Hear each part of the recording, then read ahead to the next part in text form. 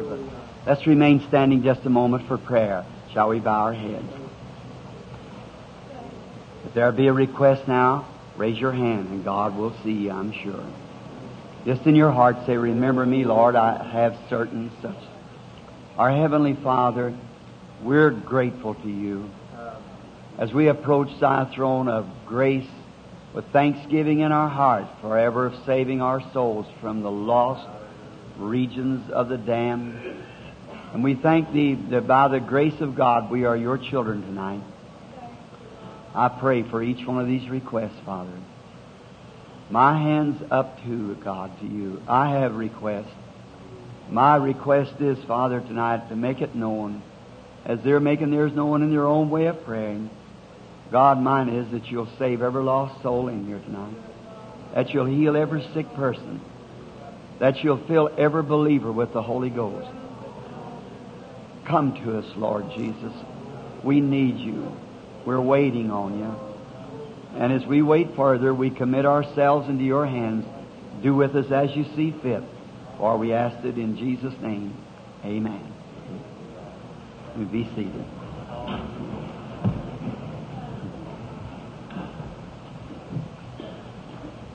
I was so happy to be back again tonight at the church and to be in the service of the Lord God, and trusting that this will be the night that the Lord will get praise for whatever our gathering is tonight.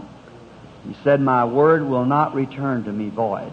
It will accomplish that which it was purposed for. And we know it will do that. The pastor was just telling me of a little girl sitting back here at the meeting the same night that Brother Bryant Mitchell's daughter and son-in-law was called out. And this little girl was called out in the audience with some kind of a rash on her face. She was healed immediately and still well. I believe it's the little girl sitting. Is that you? I guess you've had her testify. Stand up, honey, if you will. Isn't that sweet-looking little girl? No rash on her face now because that Jesus Christ made her well. We are so happy for that. And now, I don't want to keep you any longer than 1 o'clock, if I can help it. Not awful. Forgive me. No, I don't say forgive me. No, that's wrong, see. Because I have never said nothing yet that I ever thought I'd have to back up on, because I've tried to say it with all my heart from the Word. And I'm sorry I torture so many people. My precious brother was up to see me this afternoon, and early I went into prayer. And the wife slipped into the door where I was at, and she didn't call me. And she went back and told him I was in prayer, come back again after a while, and he never come. And I was a little worried. I thought that he was sure he'd understand. And I told her, you should have called me anyhow when one of the brothers called. But they usually just let me alone, because sometimes visions happen there, and I know what's going to happen before it ever get to the church. See? Many times it's happened there. I'm looking at a man right now, a good friend of mine, Banks Wood. When his boy, David, Brother Woods there was a Jehovah's Witness, a contractor. And he brought his boy to the meeting, and he seen a girl one night. You know, Jehovah's Witness is kind of against divine healing. And he come down, he and his wife, she belonged to the First Church of God, the Anderson Movement Church of God. Something on the order of the Methodist Church. And they came down to the meeting at Louisville where we was having it in the auditorium, field house. And there's a girl that turned to stone. I don't know what the medical name of it is now, but she is in a terrible shape, couldn't move from her waist down. In a few hours after she's prayed for, she run up and down steps and everything just fine. So they had a boy with polio, and the boy had infantile paralysis, had drawn his leg up. And I went overseas after that. Or no, they went to Houston, Texas. He didn't get in. And they were there the night the angel of the Lord, the picture was taken. And by the way, those pictures are here now, and the books and tapes. This is the last night of getting them in the meeting, because we don't sell on Sunday. And so we made a policy never to sell on Sunday. You can give them your order and they send it to you, but we won't sell. And Mr. Woods brought their boy up to, I can never think of that place in Ohio by the lake there. Columbus, I believe it was, Ohio. Is that right, Brother Banks? It was Cleveland, Ohio. And before I come to the building that night, I was way up about 10 stories. I was sitting up there crying Mr. Baxter came to me. All of you know Brother Ern Baxter. I guess that you're with me last. Very fine, brother. And he come up, and I said, what makes me so moody? He said, don't feel bad. Said great man even feel like that. That made me feel better. So that night when he went down, I seen a little boy with a yellow jersey on, little sweater like, that had polio. His leg drawn up and got healed. I kept looking over the audience and I couldn't see them. And finally, I believe the way it was, the Holy Spirit called him out way back in the back of the building. And somewhere in back of the tent it was. And the boy was instantly healed. The man give up his job contracting and move over and live next door to me now. And all of his people, practically every one of them, readers in Jehovah's Witness, every one of them has become Christians filled with the Holy Ghost. David, I don't want to make a gazing block out of you. Are you here tonight, David? Stand up. That boy's married and got a couple of children. There, sure, sitting right there behind his daddy. There was a boy that was crippled with polio and was made well. I remember his brother. I'll never forget it. You forgive me, Brother Banks. His brother, fine man. But they kind of disowned Brother Banks as soon as he received the Holy Ghost. They thought he went off the deep end, sure enough. So, now, if he's Jehovah's Witness, sure, no disregard.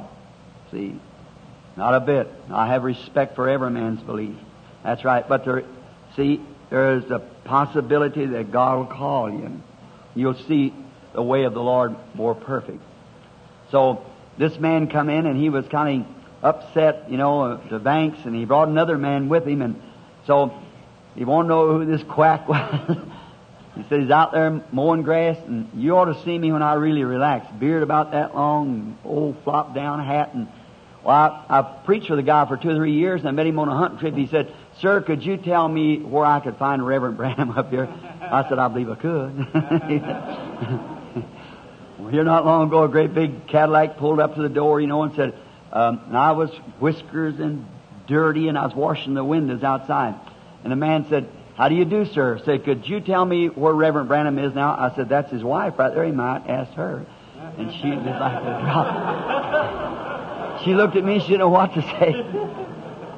Said, she just happened to be. He said, "Where's his next meeting?" And she told him, and she walked away and said, "Oh, Bill." And I said, so his brother said, sitting there in the Holy Spirit said, he's a married man, left his wife, he's got 2 children. I said that to him. And he looked over to Banks as if to say, "Banks told me." See, that's his brother here. I caught that right quick. Man, they don't realize that. Well, of course he revealed it. Sitting rooms. Many times I've called people out. There was critics. Sometimes you don't want to do that.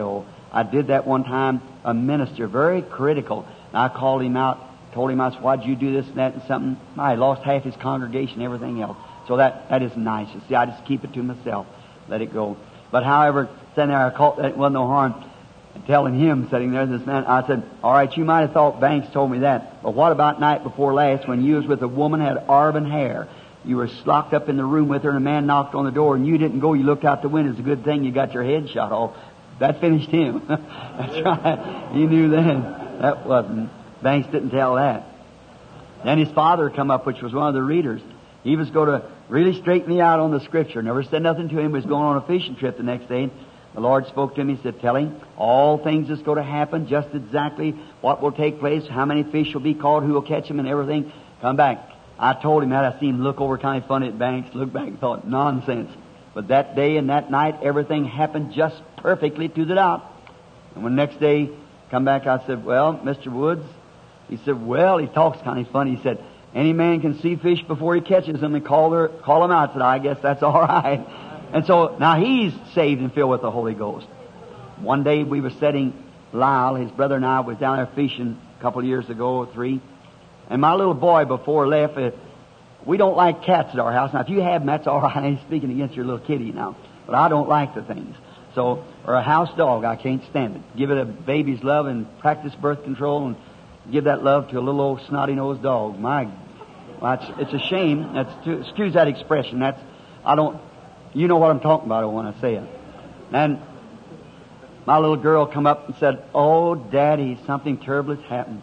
Said somebody threw a poor cat away, her and another little girl down the street, and said, "It's eat poison." Said, "Poor thing's going to die. Can't you let it come in for a while?" I said, where's the cat at? Went and got the cat, looked at it.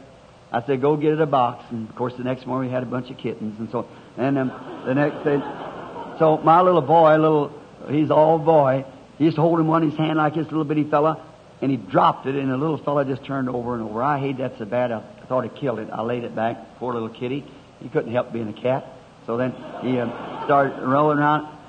We was going fishing that night, and the next day I was catching sunfish to bait with. You know what little sunfish are, little brim, you call them here, I think, to bait on the line, way down Kentucky, below us, about 120 miles.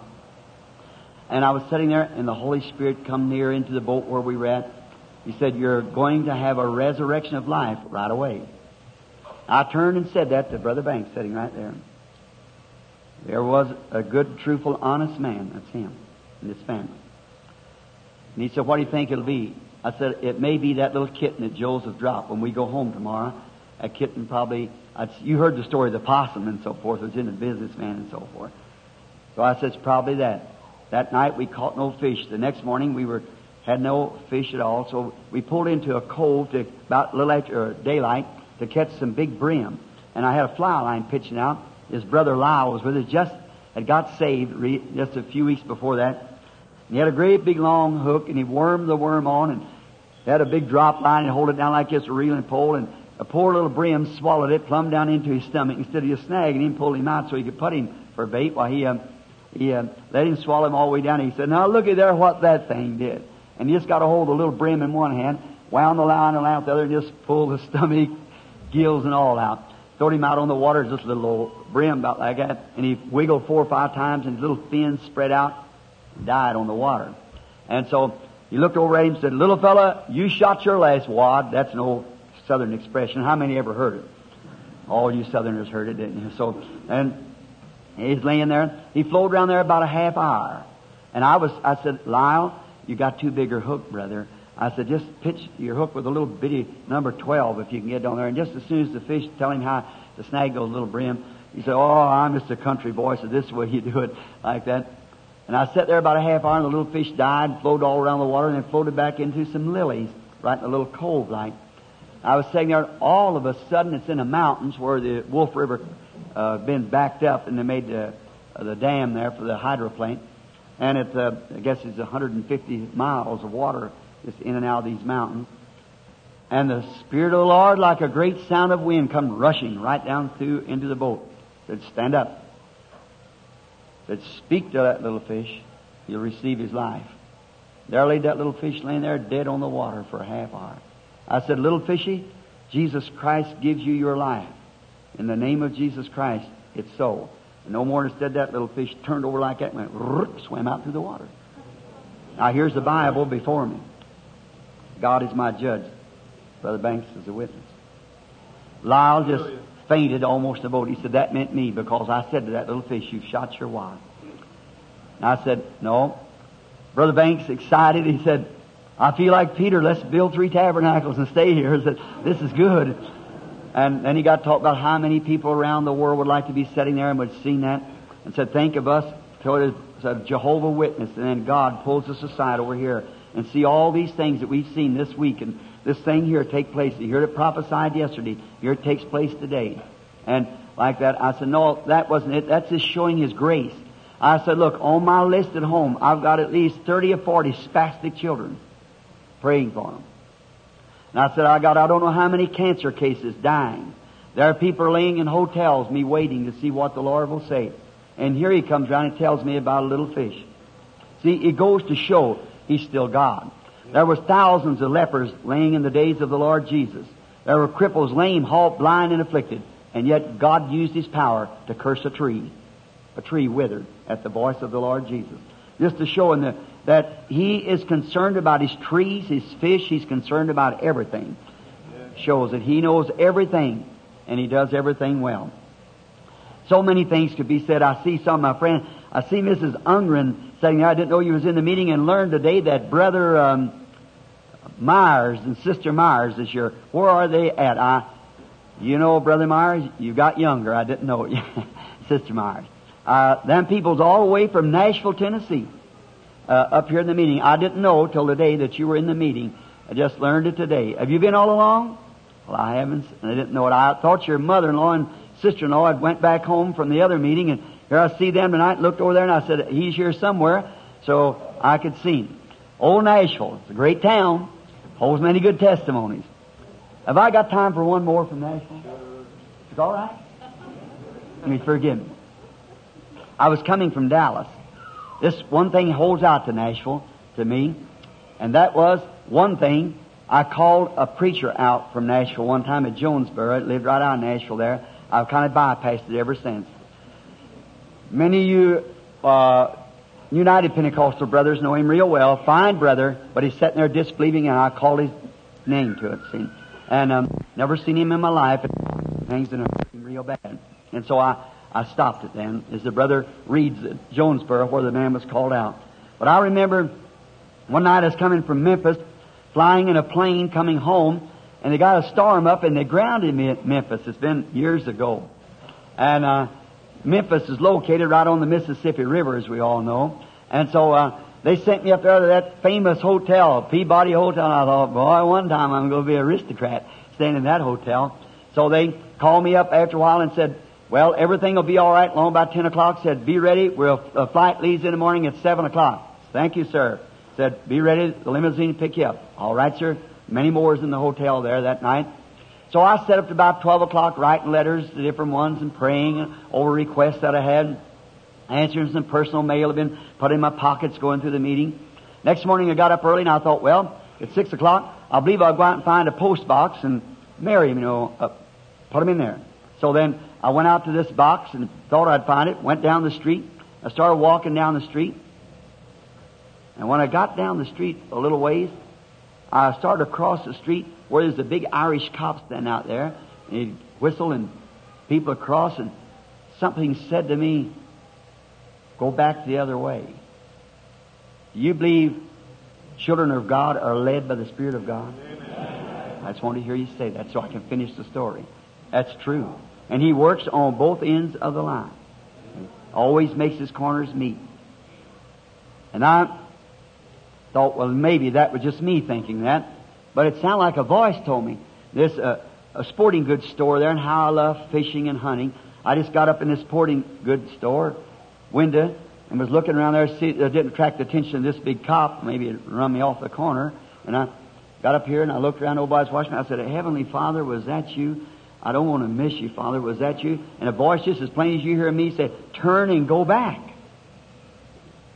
Well, I turned and started walking back. I walked and I walked. So I got over the other side and got down into the colored section, way down towards the river. Got down in that way, and it's a beautiful morning. I looked up. I'd been gone then over an hour. I thought, well, the plane's gone. But something just kept saying, keep walking. Now, I know God well enough. Just keep doing what He tells you to do. Don't you believe your own thinking. You do what He tells you to do. Just keep going. I just kept on walking. I got down amongst where the colored people was. The little old house down there, and I was going along singing that little song that you Pentecostal people used to sing all the time. See, I sing it once in a while, try to get it. Something about, they were gathered in the upper room, all praying in His name. Baptized with the Holy Ghost, and power for service came. You ever hear that? What He did for them that day, He'll do for you the same. Glad that I can say I'm one of them. I just learned it. And I was going down saying, one of them. Lord, what do you want me to do? I'm so glad that I can say I'm one of them. The Holy Spirit just keeps saying, move on. You know how you're led of the Spirit. Just kept on going down the street singing, and singing. After a while, I looked hanging out over an old whitewashed fence, a little old shack behind it. There was a typical old Aunt Jemima standing there with a man's shirt tied around her head, great big fat cheeks. Just quit singing, and it was about distance to the door. I start walking on down the street. When I passed by, she said, good morning, Parson. Well, I thought, wait a minute. Now, Parson, that means preacher in the South. See? Good morning, Parson. I turned around and I said, good morning, Auntie. That's usually the way we regard the colored down there. Good morning, Auntie. She was laughing. Great big tears running over her big black cheeks. She looked like an angel to me. There, look, she said, I said, say, by the way, how'd you know I was a parson? She said, I knew you was. So the only thing you're supposed to have a briefcase in your hand. I said, I left it up there and just put the letters under my arm. I thought, I stopped. And she said, I knew you was coming. Said you had that hat on the side of your head and kind of gray looking, that gray suit on. I said, yes, ma'am. She said, did you ever read the story in the Bible about the Shunammite woman? I said, yes, ma'am, I have. I got up close to the fence. She said, I was that kind of a woman. I didn't have no children. Said I was a washwoman. But me and my husband are Christians. And she said, I prayed for 2 years for the Lord to give me a child. And said, I promised the Lord if He'd give me a child, I'd raise him to honor Him. And she said, one day, a lovely little boy was born in our home. She said, Parson, I raised him the best of my knowledge to serve the Lord. But he got out amongst bad company, and he took a social disease, syphilis. And said, and we didn't know it. Being a Christian family, we didn't know it. And said, he never thought nothing about it. And said it went to his heart. And said, the doctor man says that he can't live. And said, certain parts of his heart is gone. And said, we give him all kinds of shots, and he's been unconscious now. This is the 3rd day.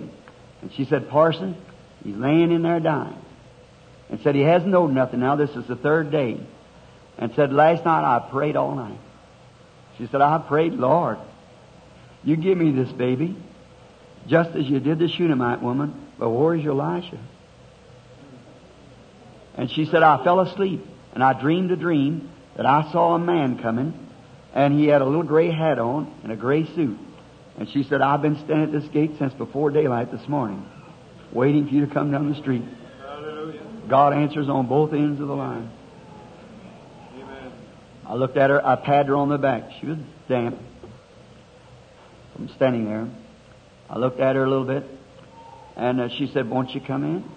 And I come in, old gate with a plow horn hanging on it for a weight to pull it back together.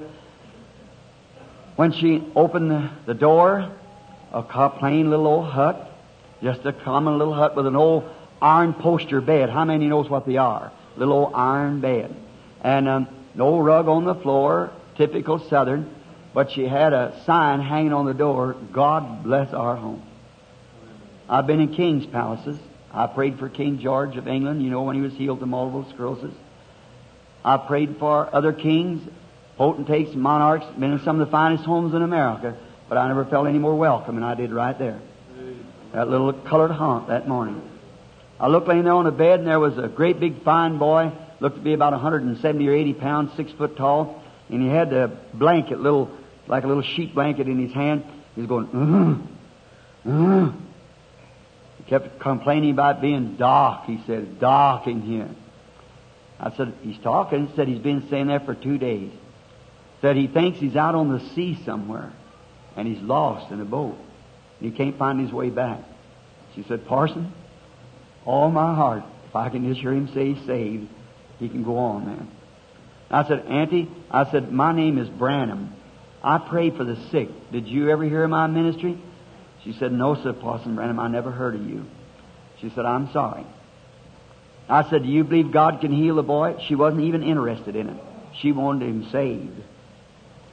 She wanted him so she could meet him over there. And I said, all right, let us pray. And we got down at the side of the bed. I felt his feet. Now, they felt cold, sticky. I don't know. See? And I got down to the side of the bed to pray. And I said, Auntie, what about you praying first? I've heard lots of prayers.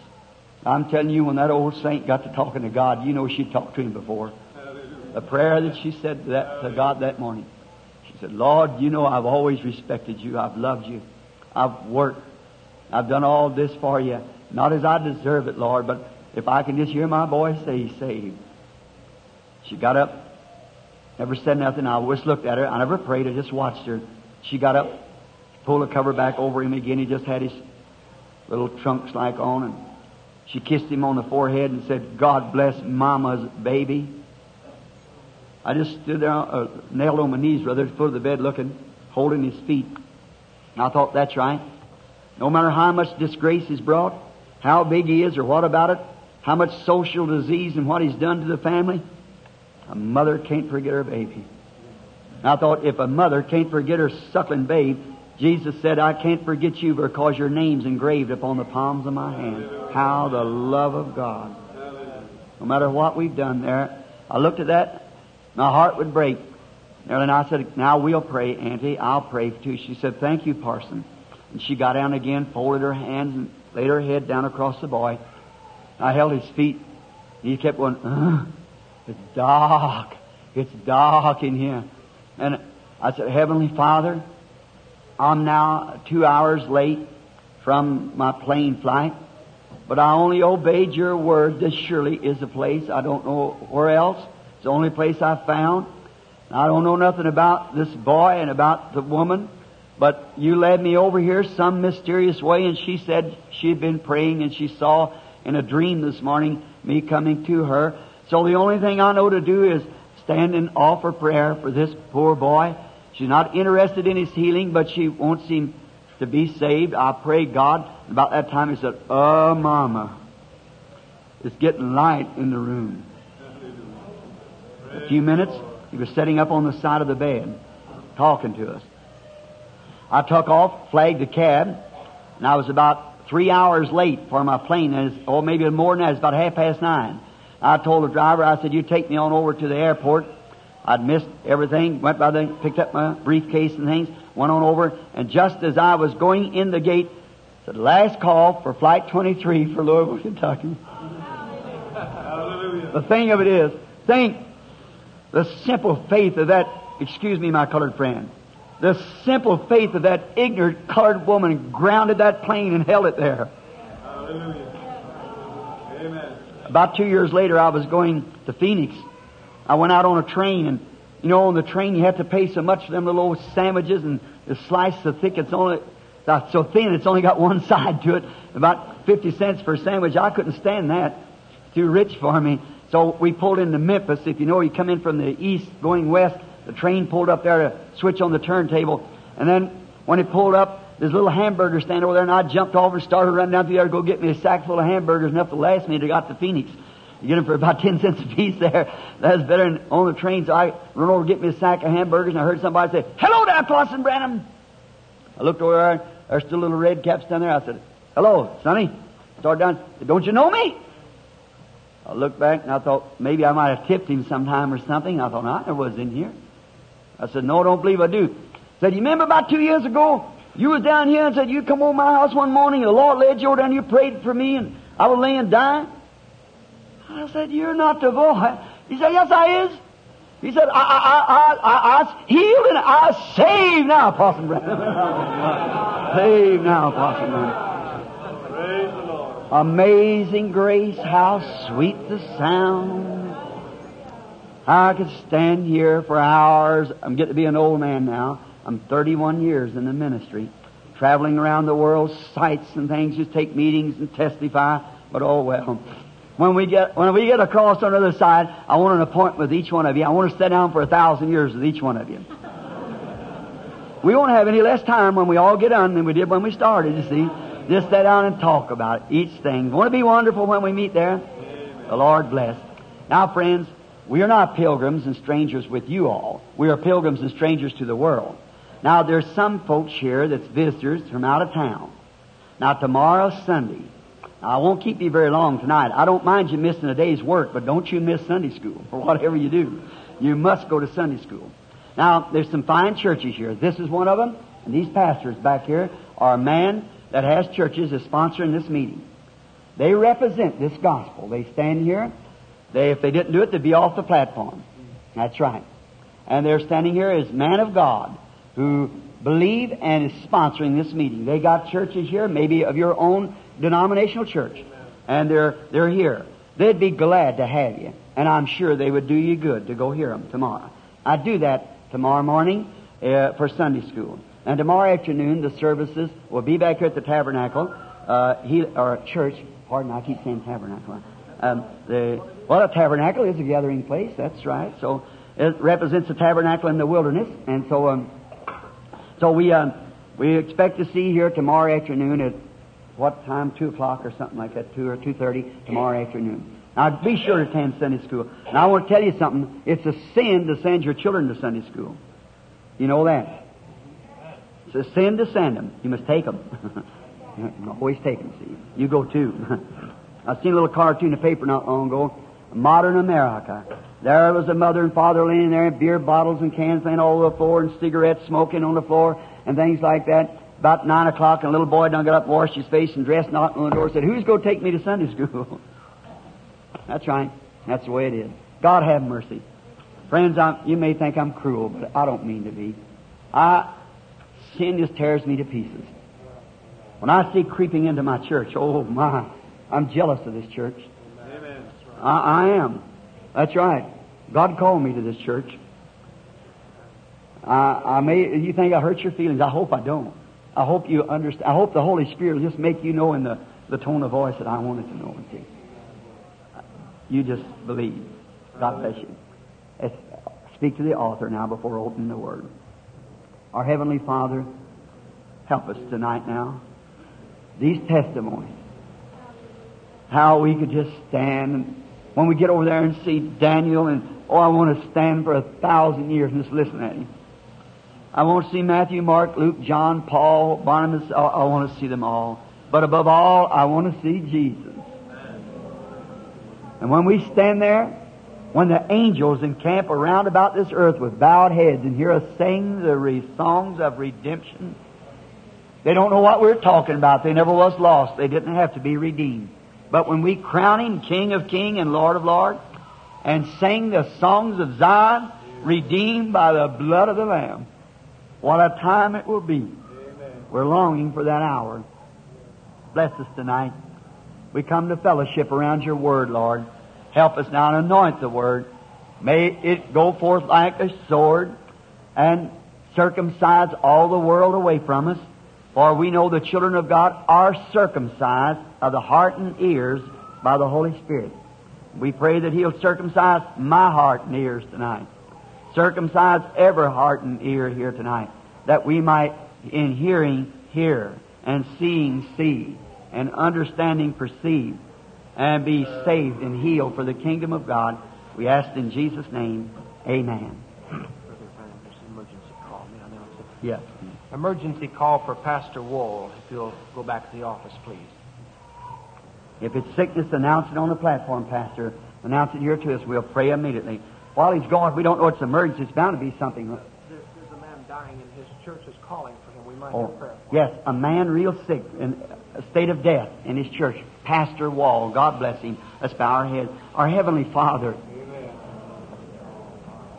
this gracious pastor now going to the phone to hear one of his congregation calling. Heavenly Father, no doubt that pastor now remembers that the hours and the altar calls and the things that he did, trusting now that everything's all right. Not a bad thing when we're ready to go, Lord. It's wonderful. Precious in the sight of the Lord is the death of His saints. Now, Father, if it be possible, spare him, won't you, Lord, for the service tonight. Let it be some other time if the man's time's called. Let him live a little while longer, Lord, just an answer of prayer. Grant it, Father. Comfort the hearts of those who are looking on Him. Let us remember, Lord, that our bodies are frail. Thus we are, thus we return. But let us remember our Creator now, while we have our right mind and can come sanely and sensibly to the altar and receive Christ as our Savior. Bless Brother Wall, Lord. I pray for him, and I pray for the one that's dying. In Jesus' name, amen. I have some scriptures and context here that I would like to talk on just for a few moments. Can you hear me all right from here? That's fine. I want you to turn with me for a scripture reading now, and I'll want to announce also for a great healing service tomorrow again. Would you like another healing service tomorrow? How many would be in favor? We want to do just what the Lord would have us do now, and in the congregation. How many up in the balcony thinks we ought to have a great healing service tomorrow? Pray for the sick. We don't know about healing. That belongs to God. All right? I'll send Billy down to give out prayer cards in the afternoon just before you say it's 2:30 start? Well, he'll be here by 1:30 then, or 1:45 or something like that, so he can give the cards out before. we pray for the sick. All right? Now, in 1 Corinthians, the 14th chapter, the 8th verse, I wish to read this for our context. For if the trumpet gives an uncertain sound, we should prepare ourselves for battle. I'm going to preach upon the subject, or talk a few minutes upon the subject of the uncertain sound. Now, we live in a day of uncertainty. It's an uncertain time. And now I want to ask you something, and I try to teach just for a moment and refer to these contexts that, here in Scriptures, I'd like to ask you, anything that's uncertain cannot be trusted. If it's uncertain, you can't trust it. Paul said here, if the trumpet gives an uncertain sound, how shall we prepare ourselves for battle? Now, uncertainty. There never was a time that things were so uncertain as today. And anything that's uncertain cannot be trusted. Just remember that. Anything that's uncertain cannot be trusted. If there's a question, don't do it at all. A lady come to me not long ago, a woman out of my own church, young little girl. And she said to me they got some kind of a fashion out about girls wearing scandal skirts or something that showed a little piece up, cut up like this that showed their underneath skirt. And she said, Brother Branham, do you think it's wrong for us Christian girls to wear scandal skirts? I said, why you asked me that for? She said, I was just wondering. I said, if it's questioning your mind, don't do it. I said, if it's question, leave it alone. You can't be certain. Dress the way you know you're certain. See? Don't take any chance. And I said, by the way, what way does a scandal skirt? I didn't know what she was talking about. And she told me what it was, and I said, what in the world would a Christian girl want to show her underskirt for? I can't understand. See? That's right. I just can't get that in my mind. It don't make sense to me. Christ is our life. Amen. All right. Now, but if there's a question, man comes say, do you think it's wrong to smoke? What are you asking about it for? If it's questioning your mind, leave it alone. Yeah. For anything you don't do by faith is sin. Yeah. Right. Got to be by faith, so how can you smoke and have faith? See, it's right in your own conscience shows you that you're wrong. So if it's uncertain, you better leave it alone. Because that might be the one thing that keeps you out of the kingdom of God. Oh, you say, Brother Branham, one little thing like that? One little thing like that will do it. Just disobeying one commandment of God. One little disobedience, one commandment, caused all sickness. And look, Jesus said in His own text, in His sermon, remember Lot's wife. Now, she had a lot more excuse than what we have today doing the things that we do. That woman's children and grandchildren was burning up in the fires of hell, sent down from God. And the poor thing screaming and crying going up there, and she merely turned to look back, and she turned to a pillar of salt and stands there yet today. And Jesus said, remember Lot's wife. We've got to keep every word of God. Just one little thing.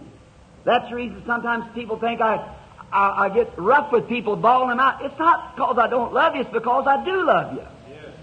What if your little boy is sitting out in the street and you said, Junior, dear, you shouldn't sit out there. Daddy don't want to. You better strip the hide off of him if you love him. Keep him in off of that street. Real love is corrective. Genuine love is corrective.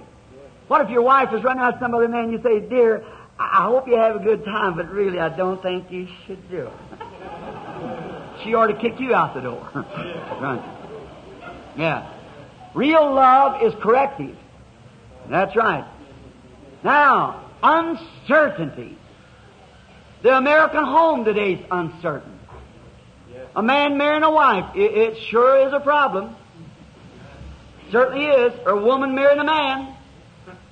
It's certainly an uncertain thing. They even got it in the marriage ceremony now. I'll take him for better or worse. There's a question on it. Uncertain. Be good to pray through on it, don't you think so? I think that would be best. Pray through. But it's uncertain. Homes are broke up. Remarriage constantly, all the time. Uncertainty of home life. America leads the world in divorce cases. All the rest of the world, America leads it. Business. Uncertainty. In business, you don't know whether to start a business or not. There's so much competition. There's so much everything. You don't know whether to start or not. It's kind of questionable. Another thing is national life. We don't know whether to build a home or not. Might be built up before morning. You can't tell. Russia's standing there. They got a bunch of missiles set. The only thing, they don't need an army. Just one man with a little too much vodka to pull a line, and we go to dust. There's no way. You got it set on everywhere. That's all. And remember, we've got it for them the same way. Every little island, every little nation's got it. They don't have to fight any more wars. Just press the trigger. And they're sending up bombs across here. There'd be no way of stopping it. You can't get away from it. They'll blow a hole in the ground. They got them hydrogen bombs that'll blow a hole in the ground 150 yards deep, I believe it is, and 150 miles square. How would you ever get away from it? And thousands of them set and explode at one time. The world couldn't stand it. And we run over there and huddle up our fists, and they run back this way and run back. Is scared. Every nation's scared. Might as well, like the White House, we're like a little boy in the nighttime passing the graveyard, whistling in the dark, acting like we're big and brave, but all behind, everybody's shaking in his boots. It's uncertain. Right. Our nation's treaty of pieces and everything else is just shaking. The UN's is shaking. Everything's shaking.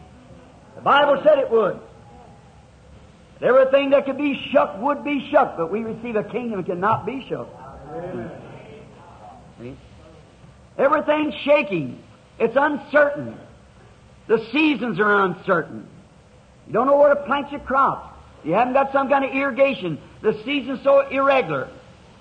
Frost, rain, anything else can happen right in the summertime. Look, sometime here was having a freeze down in Florida last year and a heat wave in Alaska. Uncertain.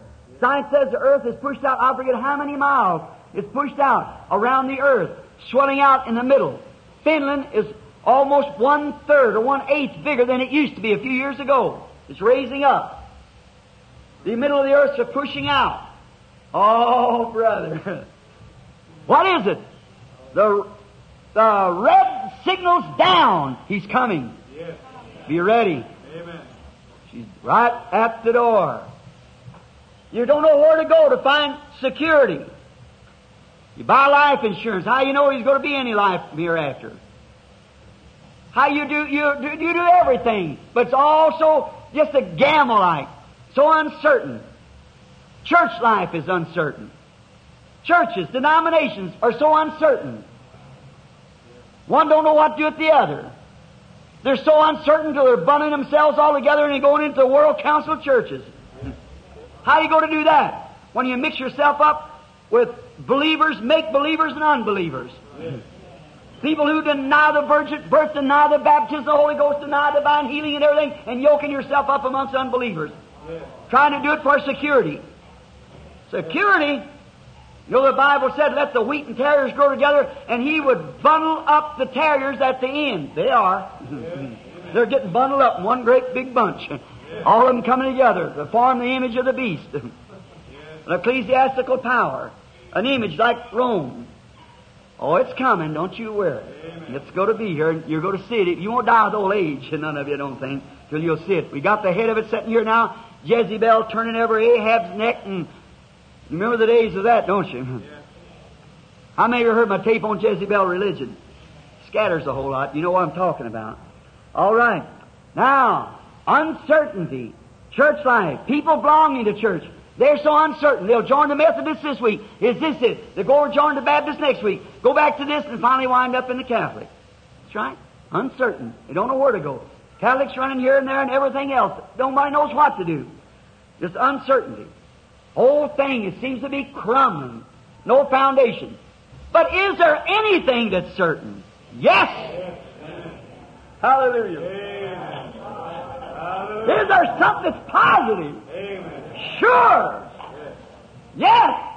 Jesus said, both heavens and earth will pass away, but my word shall never. There's something that's certain. Yes, sir. Heavens and earth will pass away, but my word shall not pass away. Then that's certain. One thing sure, that God's word will never fail. No matter how critics might criticize it, how educationals might explain it away, how they might do this, that, or the other, but it won't stop it one bit. It'll happen just the same as John said, God's able these stones to rise children to Abraham. God's going to do it. His words are going to be fulfilled in their season, and nothing's going to stop it. I'm so glad of that. Oh, how glad I am. Paul here was talking in Corinthians 14:8 of training a soldier.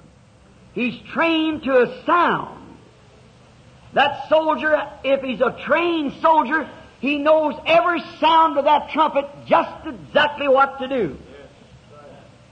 He's trained to that trumpet. When that trumpet sounds, he said, if the trumpet gives an uncertain sound, then the soldier don't know what to do, because he's only trained to the sound of the trumpet. He knows exactly what to do because the trumpet sounding tells him what to do. He said, now, if the trumpet gives an uncertain sound, then you don't know what to do. Now, that was training a natural soldier. And the Christian soldier is trained to a trumpet, a sound of a trumpet, and that's the gospel trumpet. The gospel, the sound of the Word of God, the gospel trumpet. And if one never knew the sound of the gospel trumpet, he'd be a bit confused. If he didn't know what the Word said and what the Word taught, just what the church said, he'd be a bit confused when he heard the sound of the trumpet. He wouldn't know how to prepare himself. And I think that's where we've got to, the world today. The trumpet is sounding exactly with the gospel, and the people don't know how to act. Amen. They don't know how to stand in line and make ready the battle.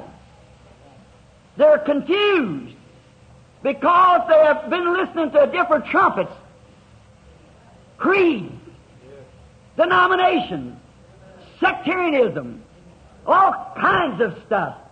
And when the true gospel with the true word made manifest proved in there, the people don't know what to do. Some of them walks back and says, it's a devil. The other says, it's telepathy. They're excited. There's no such a thing as the Holy Ghost. Dr. So-and-so said so. I don't care what Dr. So-and-so said. What did God say? That's the only thing that's solid. His words will fail, but God's word will never pass away. His word's uncertain, but God's word's sure. That's the reason I build my hopes on nothing less than that Bible. It's got to be that. But it's strange as I go about and preach the Word and testify of things, maybe taking a simple thing, one statement of the Bible. Usually it's better to do that. I could stand here for weeks and go through things to show you that the Scripture pointing right to this time. And they don't believe it. Now, the other night I scolded you women about having short hair. Did you know the Bible speaks of that for the last days? Right. You know, in the Bible, it was disobedient of a woman that started with the feminist woman back there when this thing first issued in of death, and when it's going out the same way.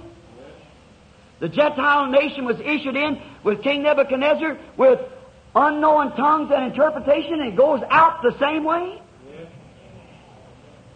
Issued in by worship of an image of a man, and a holy man, Daniel, which was Belteshazzar, the image of Daniel, to make everybody worship that image of a holy man and go out the same way. Yes.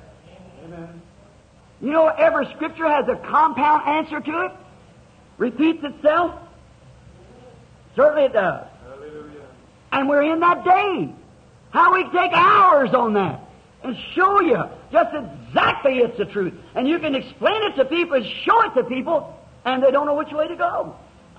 One way you feel like you want to scold them, yet you're sorry for them. Because they've been listening to something else. It's contrary. But always come back and see if it's thus saith the Lord. If it's the Bible, then that's certain. Amen. And every ounce of it is certain. Hallelujah. Not even one little phase will ever fail.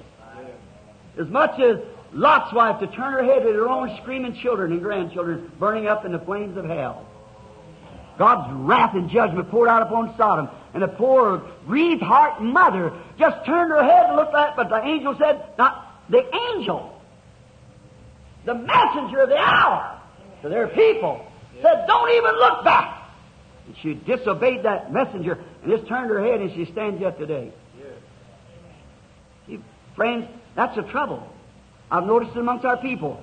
We just don't have the sincerity, the reverence and respect to that word that we should have. Amen. And that's the only thing that's going to stand, is that word. Now, if one doesn't know the sound of the trumpet, doesn't know what he's talking about, then it's a bit confused. Now, today, we find people confused. Look here. Presbyterians, Episcopalians, Lutherans, by the hundreds is coming in seeking the Holy Ghost. Strange. That's right. Hundreds and hundreds of denominational people coming in seeking the Holy Ghost. And the Pentecostal people that ought to know what's happening doesn't do it. Instead of grabbing a hold of their congregation and shaking them down to the gospel, they let them go right on living as luxuries as they want to. When don't you know Jesus said, when the sleeping virgin come to buy oil, it was that very hour that the bridegroom come? When she come and said, let us have some of your oil. Said, we just have enough for yourself. Go buy. And when she went to buy the oil, the sleeping virgin, then the bridegroom come and the bride went in. Yes. Amen. Now, there's never been a time that we've ever known that the denominational world has been wanting the Holy Ghost until right now. The evening light, signs, wonders, miracles, everything's sitting right here ready. Sure. They're a bit confused. They don't know. So, oh, hallelujah, hallelujah, going right on to it and letting everything run loose. While we ought to be checking up. Amen. It's going up time. Yes. When that takes place, when the sleeping virgin cried out for oil, evening light sound coming on. What is the evening light sound? According to Malachi 4, is the message to restore the faith of the people to the faith of the fathers to the children. A message. Now notice, Jesus, there was two trees in the Garden of Eden. One of them was life and one was death. One of them was the woman, the other was the man. And life that come by the woman died. But the life that come by the man lived. Jesus said, I am the bread of life that come from God out of heaven. The seraphims guarded the tree of life, which was the bread of life that come from God out of heaven. And notice that they wouldn't take it without an atonement. And the atonement had to be made, and then they could take the bread of life. There was that perfect tree, bore perfect fruit. David saw it in the Psalms and said it's like a tree standing by the rivers of water. So, the rivers, many of them, have one water. Many gifts, the same Spirit. And he bore every fruit perfectly. And then the Romans cut him down, hung him on a man-made tree. But when he come back, he ordained on the day of Pentecost, what did he ordain? A bride tree.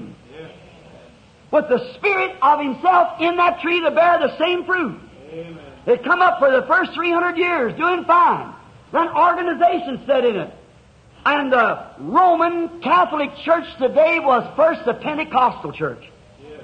Anybody that knows church history knows that. I've just went through it all. Pre-Nicene Fathers and Nicene Council, Post-Nicene Council, Hossus II, Babylon's, Fox, Book of the Martyrs, all Pemberton's early age, all that. I've taken it all. And the Roman Catholic Church was first Pentecost. The Roman Catholic Pope has just said, all the churches come back now to where the churches begin, in Rome. I want some scholar, some theologian, some historian to tell me that the church began in Rome, or show me. I'll go back with him where the church began. It began in Jerusalem on the day of Pentecost. Now, I will admit that the Catholic Church, the denominational church began in Rome. Denominations started in Rome, and that's where they're going back. Old Mother Harlot and her daughters. It's truly. So you'll go back there. But the original church began in Jerusalem, AD 33 on the day of Pentecost. That's where we'd have to go back to. I'm trying to get back there. But see that Antichrist move, trying to make that Antichrist when the real Spirit of God's trying to move him back to the original faith again? Look at that. What the palmer worm left the caterpillar eating, what the caterpillar left the cankerworm eating. On down, to get down to a stump. Joel saw it. But he said, I will restore, saith the Lord. All the years that they eaten. Now, it was about 1,000 years there that was nothing but a stump. But you cannot, because the life of that tree is predestinated to bring forth a tree. Up come Luther, started growing. What did he do? Organize. The husbandman pruned the branches. Come up into the Methodists. What did he do? Organize, just like the mother. Prune the branches. Come on up into the Pentecostals. It's done the same thing. Amen. Organize, God pruned the branches. But that life in the heart of that tree has to live. God said, I will restore. Amen. For the evening lights to ripen. In the middle of that tree stands the heart of God. That's the bride tree to meet the bridegroom tree. Just like was in the Garden of Eden originally. The two trees of life. Take Adam and Eve as a shadow of the two trees that actually stood there, life and death. And there's where it goes to today. Oh, they're a bit confused.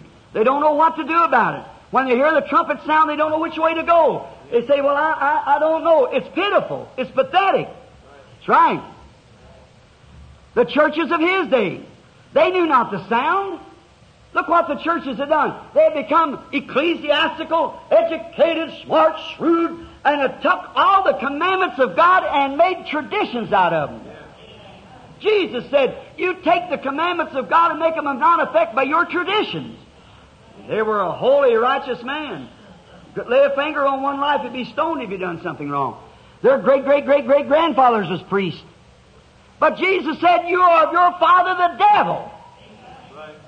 And when Jesus came and sounded forth the trumpet of the Messiah, they didn't know it. It was an uncertain sound.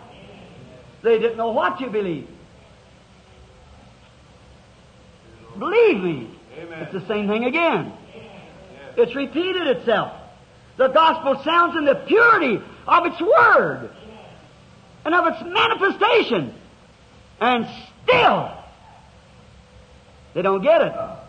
They can't understand it. They're not trained to that sound of the Bible. They're trained to some denominational creed instead of the sound of the Bible. Therefore, when the Bible sounds it out, they don't know what you're talking about. That's right. If the trumpet gives an uncertain sound, who knows how to prepare himself? People just go on. Live just like that. But if they could only see the sound, God moving. I come into India here some time ago, Billy and I, when we went into India, where we had our greatest meeting we ever had. It was in Bombay, the largest one. And I guess it was, I don't know, there were probably 100,000, 200,000 people accepted Christ at one time. We didn't know how we could control them, just like miles of just black hands going up, accepting Christ. When a total blind man on a platform received his sight, was made well. And there they was. But because no churches would cooperate with it, then what did they do? When they misunderstood the sound of the gospel. When that Methodist bishop stood there and he said to me, he said, sir, we believe you to be an honorable man. We disagree with you. You've got a good name. We respect you. But to sponsor you, I said, sir, somebody's got to pick up out there. Here's the mayor standing here that told me that there's going to be at least 500,000 people in that gathering. I said, there's going to be something happen. Come on in and get those people. Lead them to know Christ if it's only by the book. But you see, the trumpet was sounding for them, but it was an uncertain sound to them. They didn't know that gospel trumpet, you see. They only know their ritual trumpet, their ecclesiastical trumpet. That's all they know. They lost it, and they'll pay for it at the day of the judgment. That's exactly right. Jesus sounded His trumpet. He showed them by His signs and wonders that He was the Messiah. Yes, sir. The Christian soldier is trained to hear the word sound of the gospel. The real Christian soldier is trained to that. Jesus said, "My sheep know my voice." What is the voice? Jesus is the Word. In the beginning was the Word, and the Word was with God, and the Word was God, and the Word was made flesh and dwelt among us. Yes. Then a real sheep of God hears the voice of the Word. Amen. My sheep Amen. hear my voice. Amen. And a stranger they don't follow. Get it? Creeds and dogmas and so forth is injected into it. They won't follow that. They've got to hear the unadulterated Word and see it manifested. Watch just a little bit here in the gospel in a few minutes. See if it is or not. They got to, "My sheep hear my voice." Look, all of Israel, of the tens of thousands that there was in that day, around 4 million. And there was 120 heard His voice. Out of 4 million. If the rapture would come tonight, it would be scary if I'd tell you what I think would happen. It's true. There's a lot, as I said to a brother this morning, there's a lot of so-called Christianity bloomed all over the earth. It's only a filler in a garden pointing to a statue. The statue's the thing to look at. Hallelujah. Christ is that image. Amen. Right.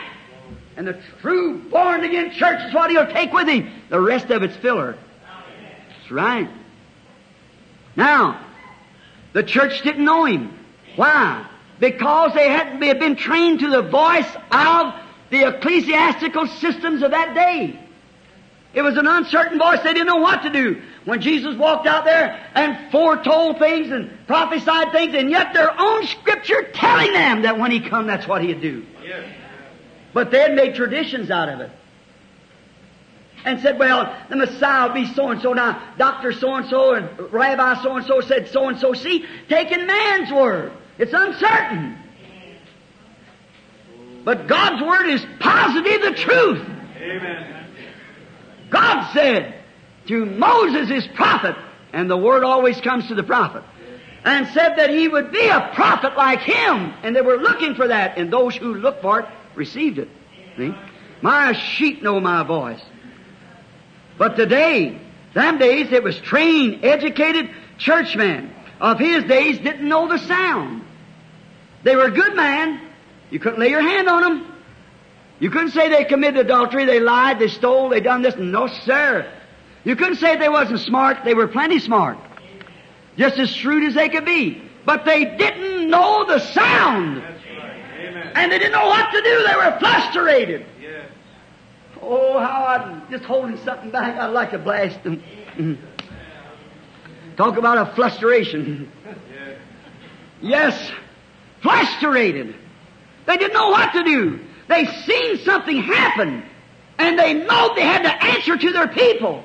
Yes. And instead of taking the gospel and searching it out, when He stood there and perceived their thoughts, and they said they was going to tell their people He was Beelzebub. They just cast it off and said, "Oh, it's of the devil." And Jesus turned around and said, "I forgive you for that. But someday the Holy Ghost is coming to do the same thing, and one word against it will never be forgiven." The uncertainty and the certainty. Yes. When the certain sounds, the uncertain's confused.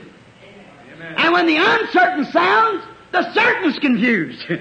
Until he sees what's sounding. Yes. A man who knows where he's standing, he hear the uncertain sound, but he won't listen to it. And that's right. A stranger they will not follow. All right. What's happened? What made them that way? What did they do it? How did they do it? They denied the Word. And when you deny the Word, there's only one thing to build upon, and that's the educational system. When the truth is denied, education is accepted. That's exactly right. They took education. Same thing today. Look at our Pentecostal churches, brother. Now we might as well open our eyes and face the truth. Amen. Our churches are not what they used to be. Now your churches are my brothers. They're fine. I love them. That's the reason I'm with them. If I didn't believe in them, I sure wouldn't be around here saying what I'm saying. Amen. I love them. But what's happened?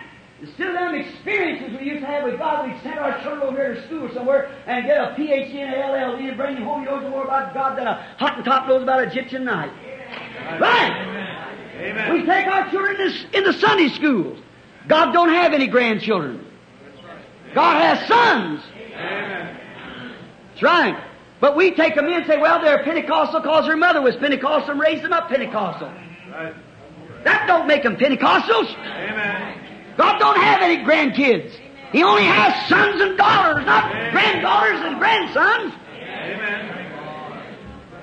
He only has sons and daughters. That little Ricky's got to pay the same price that Grandpa paid. Amen. Do the same thing that Grandpa had. Get the same experience that Grandpa and Grandma had. If he don't, he's lost. Don't turn your head to look back. Keep on going. Amen. Don't look at the world and some of these fashionable things and some of these hands full of denominational stuff they're handing out. We're all guilty. That's right. Don't know that certain sound. We accept little dogmas and keep them. Jesus, when He come, He couldn't even get any of them. He took fishermen. Somebody didn't know nothing. He could show something by. Yes, sir. In 1 Timothy, the 14th chapter, I beg your pardon, 1 Timothy, the 4th chapter, it says that in the last days the Holy Spirit speaks that there would be an intellectual conception of the church. That's right. 1 Timothy, the 4th chapter said, know this, the Holy Spirit speaks that in the last days, that's these days, see, they'd be heady, high-minded, lovers of pleasure more than lovers of God, truce breakers. It used to be a shame for women to go in bathing with man. Now it's very popular. Pentecostal, sure. All right. Truce breakers, false accusers, incontinent, and despisers of those that are good. You say, Brother Branham, that's calmness. That was church members. Yes. Watch what he said next. Having a form of godliness. That was Pentecostals. Can shout, jump up and down, speak in tongues, bob hair, wear immoral clothes. Preachers go by and put people in the church, deacons with 4 or 5 wives and anything else, just money and dress and popularity, get the best there is in the town, the society of the town, the best in the town, sometimes on Skid Row. Yes. If it's God, some honest-hearted woman or man that wants to serve God. Look in the Bible time. Some of the best that come was Mary Magdalena, out of whom He cast 7 devils and so forth. Yes. We begin to come prissy, high-minded. That's the reason we're losing, because we're taking our boys and teaching them education and instead of the principles of the Bible and the salvation of God and the power of the Holy Ghost. Amen. That's the reason on this great revival. What have we done? The Singlies has hatched a great big group out of Oral Roberts. The other one, Church of God, Billy Graham, the Baptists, and so forth, thousands and thousands. Well, where is that church that Christ spoke of? Where is them great powers of God that He promised? Borderline believing. Israel was in the wilderness 40 years walking around with the blessings of God, but brother, over in the promised land laid the fullness of God's blessings for us. And today we're walking around and around in circles like that, and the power of God ready to take us into, but what are we doing? Yes. Sowing intellectual seed, intellectual talks. No more prayer meetings all night. Have to hurry and get away. Yes. Sincerity's gone. Where is those things that let God raise up something, then they criticize it? Yes. Your church of the living God. Think of it. Uncertain sound. They don't know it. Sure. Amen. All right.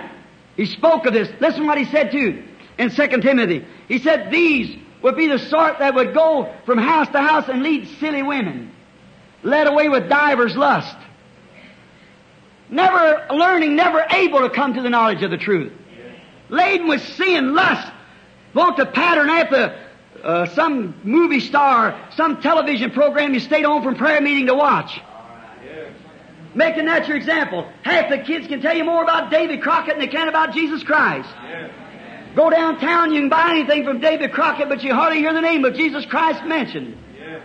Oh, it's a shame! Amen. I know you think I'm crazy. But some of these days at the judgment bar, when I stand there by your side, you're going to find different. Now's the time. Don't wait till there. It'll be too late. Amen. Judge it with the Word. See if it's all right. Then you'll know. Intellectual. They won't want somebody to really stand up and pull a scripture out and show it. They want somebody trained to bypass it. They don't want to know that. Oh, they just can't stand that. Fish and loaves is fine. But Jesus done the same thing. What a wonderful prophet. The little prophet of Galilee was healing the sick, and he was a great man. But one day he sat down and began to pour the truth to him. The whole group walked up and left him. Yeah. Even the 70 went and he turned to the 12 and said, "You want to go too?" That's when Peter made those notable words and said, "Lord, where will we go?" Yes. Certainly. Then he began from that very hour. As long as he was healing the sick, it was fine. But when he went to interfering with their individual life, then that said something different. From right there, his ministry began to diminish right on to the cross. Never a true servant of God will follow the same example. Certainly, people wants padded and played with, but when it comes to truth, they don't want it. Amen. I remember these are tapes going around the world. All right. Education. I'll say this, that education has been one of the most damnable things that the gospel's ever received. And today, education is a must. Yes. That's right. You must have it. Look at Cain's children at the beginning. Cain's children were smart, scientists, and temperamental, build buildings, so forth. They were scientists. But Seth's children were humble sheep herders and so forth. Yes. That's right. Jesus said the children of the world of night are more brighter, more smarter than the children of the day. Jesus said so. And yet we put so much upon that intellectual. Some man can say, "Amen," just right. Some man with a Hollywood haircut or something or other. He talks so cute. Mixed bathing, goes out and have everything, bunco parties in the church, and little social parties, and they even vote that for your pastor. Paul said he wanted separators. God told Paul, "Separate me," Paul and Barnabas. Today they want mixers. Let them get away with anything you want to. But God wants separators. That's right. It's not easy to do, but yet it's fulfilling what God requires. Sheep are trained to follow the shepherd's voice, and the shepherd's voice is the Word. Today, education is so great, it's a must. One of our greatest assemblies, one of our greatest denominations of the full gospel people, I'm told, has to take a missionary and stand him before a psychiatrist to find out whether he's mentally right to go in the fields or not. What a disgrace. Today you have to have about 4 degrees in college or 2 degrees before they even ordain you to preach the gospel. It takes you 10 years or some kind of a degree. God done more in 10 days than they can do today in 10 years. That's right. Hallelujah. Man who couldn't even write their own name. He never told them to go to school. When I believe it was Hudson Taylor, the great missionary in China. The Chinese boy got saved. He come up and said, "Mr. Taylor, where shall I get my Bachelor of Arts? How many years will it take this? How many years will it take to get my doctor's degree?" Mr. Taylor said, "Go now. Don't wait till the candle's half burned." Yes. That's what I say today. What we need today is man with experience that knows what God means and takes God's experience by God's Bible and preaches God's Word, has God's signs and God's vindication. If you don't know split beans from coffee, preach anyhow. There's one thing you know. If your candle got lit, go tell somebody how it got lit. Maybe theirs will get lit too. Right off of yours. Amen. That's what we need today. Certainly it is. We have too much psychiatrists and so many things we have to do in the line of education. Yes, sir. God made 2, 3 covenants. The first covenant he made with Adam. Broke it. The second covenant was Noahic covenant. It was broke. When God made his covenant with Abraham, he never said, "If you'll do certain things, I'll do certain things." He said, "I have." Unconditional covenant. God determined to save man. Hallelujah. No uncertain sign about that. "Abraham, I have saved you and your seed after you, and I'll swear by myself that I'll do it." Hallelujah. Nothing uncertain about that? Hallelujah. I've done it. Already done it. See, man's rotten to begin with. Anything he does is rotten. Anything he does. Brother, back here in the church, I made him the other morning his car. We both bought new Fords, and when we come down, while mine went wrong, his went wrong. Billy bought a new Chevy, and it went wrong. And I said, anything that man builds is corruptible. Yes. There's only one thing that's incorruptible, that's Christ. Amen. He lives forever. Amen. Noah broke his covenant, or Noah's covenant was broke. Adam's covenant was broke. Anything that God makes with man, but God was determined it would save man because he foreknew man And He was determined to save it, so He saved man by an unconditional covenant. Amen. No uncertainty about it. He said, I will. It's wholly by grace and unconditional, which makes it by grace. Not if you will, I will. Oh, how glad I am for that. Not what I am, but what He was. Amen. Abraham, when he heard that covenant, he was so glad and so happy, even being an old man. And God told him he was going to have a baby by Sarah. Years passed and he didn't have the baby, but he kept saying, we're going to have it anyhow. How do you know? God said so. Nothing uncertain about that. We're going to have it anyhow. God said so. That settles it. God said so. There's nothing uncertain about it. Noah, his message that day didn't meet with the church's education. You remember they were smarter then than they are now. They could build a pyramid and a sphinx. They couldn't do that. Now we haven't got nothing to lift them up there, them boulders. Straight. They could make a mummy and that they embalm a body to make it last for hundreds and hundreds of years to look natural. We've lost that art. They had a color in it we don't have today. They were much smarter then than we are now. What do you think of an old man going out there and saying, well, get ready, we're going to build an ark out here because it's going to rain. The scientists that shoot up to the radar, to the moon and back and forth, said not any rain between here and there. Where's it coming from? Like that Russian in the orbit the other day said, I went around the earth 17 times. I didn't see no God or no Holy Ghost or no angels. Ignorance, that's all. God just sits and laughs at him. Noah's message didn't qualify with scientific specifications. But Noah said it's going to rain anyhow. Because God said so. Sir, there's no uncertain sound about it. It's going to rain. Moses wasn't questioned. That runaway prophet, back out there at the backside of the desert, he didn't know what to do. Oh, he was all frustrated. He said, Lord, I can't speak. I stammer. I can't do it. I can't go down there. But when God said, I'll be with you. Amen. Amen. No uncertain sound about that. I'll be with you. Amen. That settled it. Amen. Moses is on his road. Nothing uncertain about that. David, when he stood there by the side of Goliath, looking at him and seeing that bunch of 10 soldiers supposed to be God's army, stand there, cowards backing off, David said, the God that delivered the lion into my hand and I slew the bear, that same God will deliver that uncircumcised Philistine in my hand. Now, I hope He does. Probably He will. He said He will do it. Amen. Nothing uncertain about that. There is a sound that is certain. That certain sound is God's voice. Hallelujah. Nothing uncertain about that. David said He'll do it. John was so sure out there in that wilderness that he had seen Jesus Christ. He was so sure he'd seen him. He said, He's standing in your midst now and you don't know Him. He was positive. Now, I hope He's out there. Perhaps He will come while I'm yet living. John had a message straight from God. He didn't go away to school to learn anything. He went to the wilderness to his knees. His message is too important to take some school's idea. So he went till he found God. And God told him, said, upon whom thou shalt see the Spirit descending and remaining, He'll baptize with the Holy Ghost and fire. John was sure of it. So he's so sure he said, He's standing in your midst now. Amen. One that you know not. Amen. Hallelujah. He was there, but He hadn't manifested Himself yet. How I'd like to say something right here. Amen. Amen. Amen. I believe He's here. But He hasn't manifested Himself yet. I believe Christ is here. I believe in the form of the Holy Ghost. He's right here now. In the fullness of His power to do anything that we ask Him to do. He said so.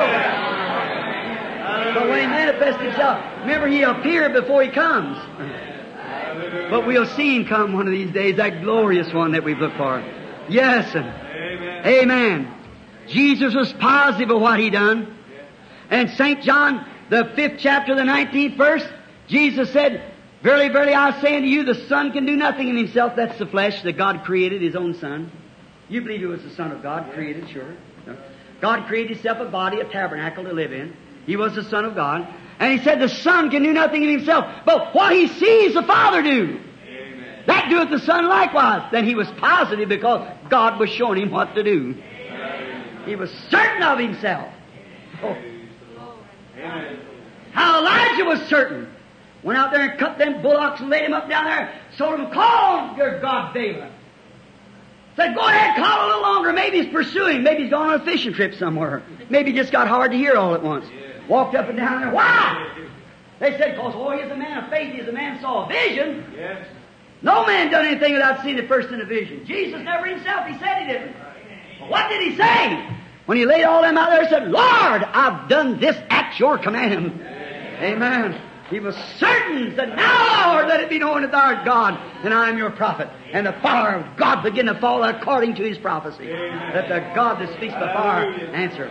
No uncertain about that. He knew what he was doing. Let the God that be God speak like God. Let the God that answers by fire be God. Let the God tonight, if your systems is better than the Word, then let them speak and heal the sick and discern the thoughts and do what God said He would do.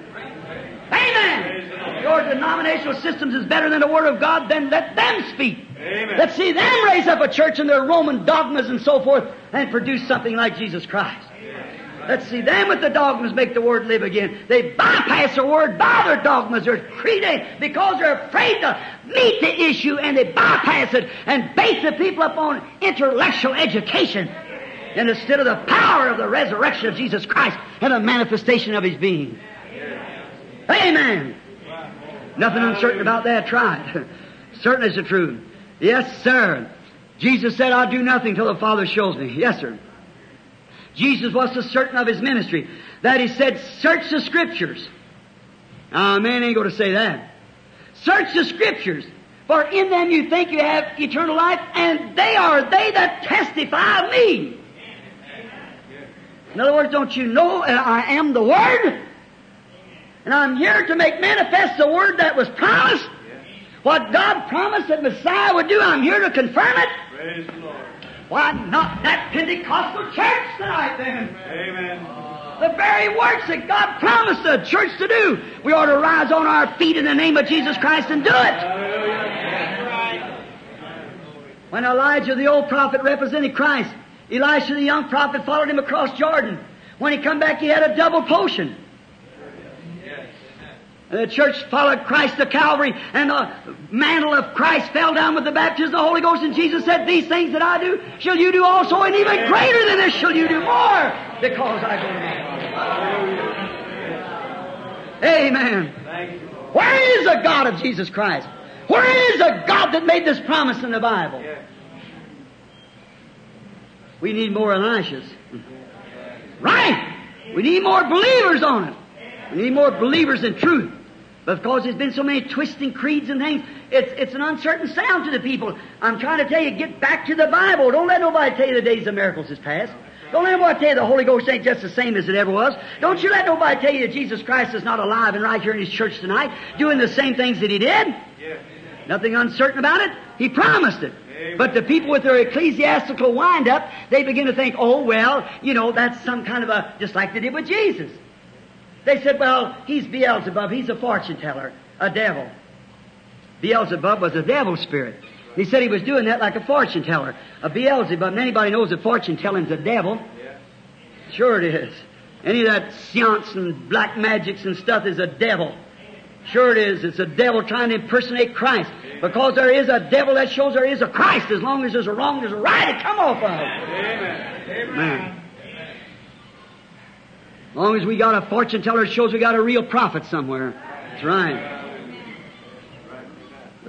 Oh, how I thank God for His goodness.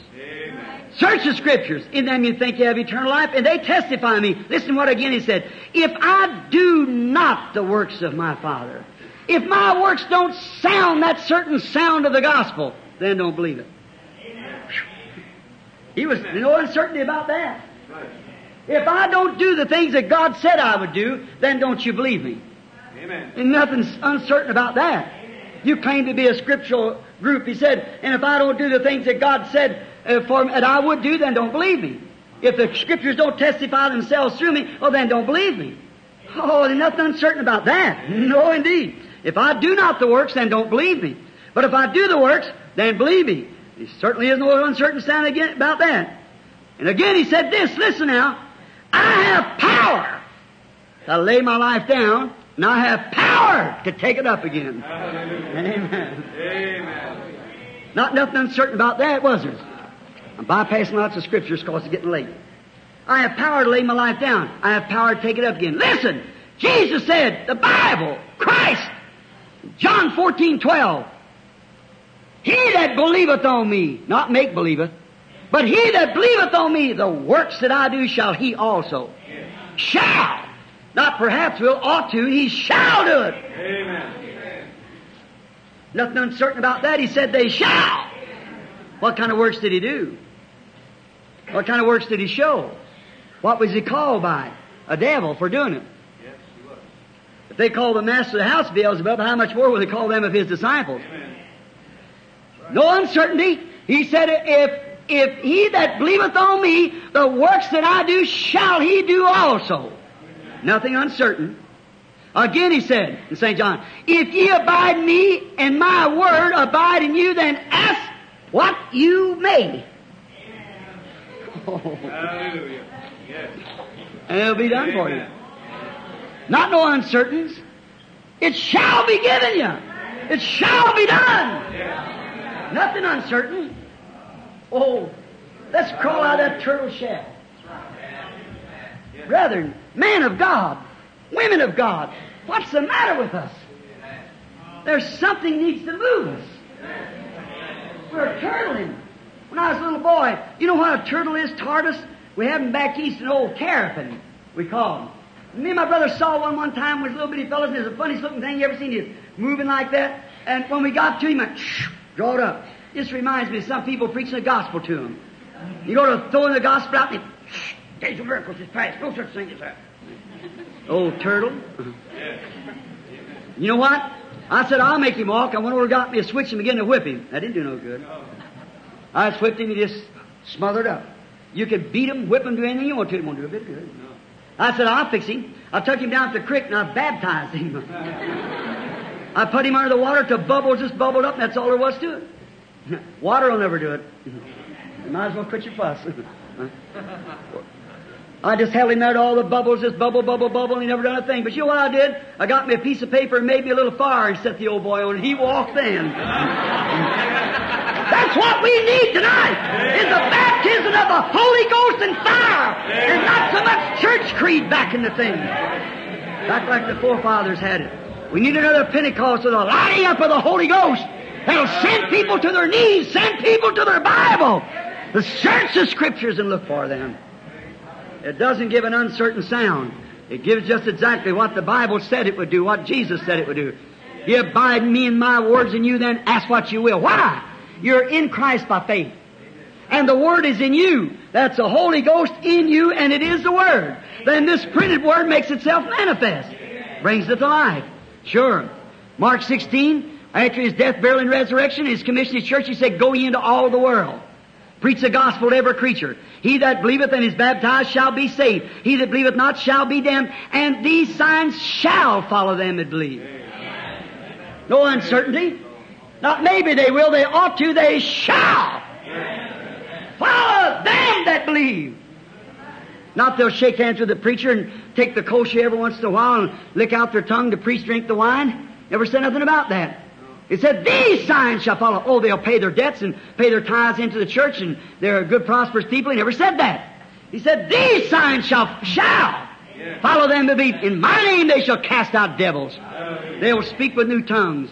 If they take up serpents or drink deadly things, it won't harm them. If they lay their hands on the sick, they shall recover. Amen. Nothing uncertain about that. It was true.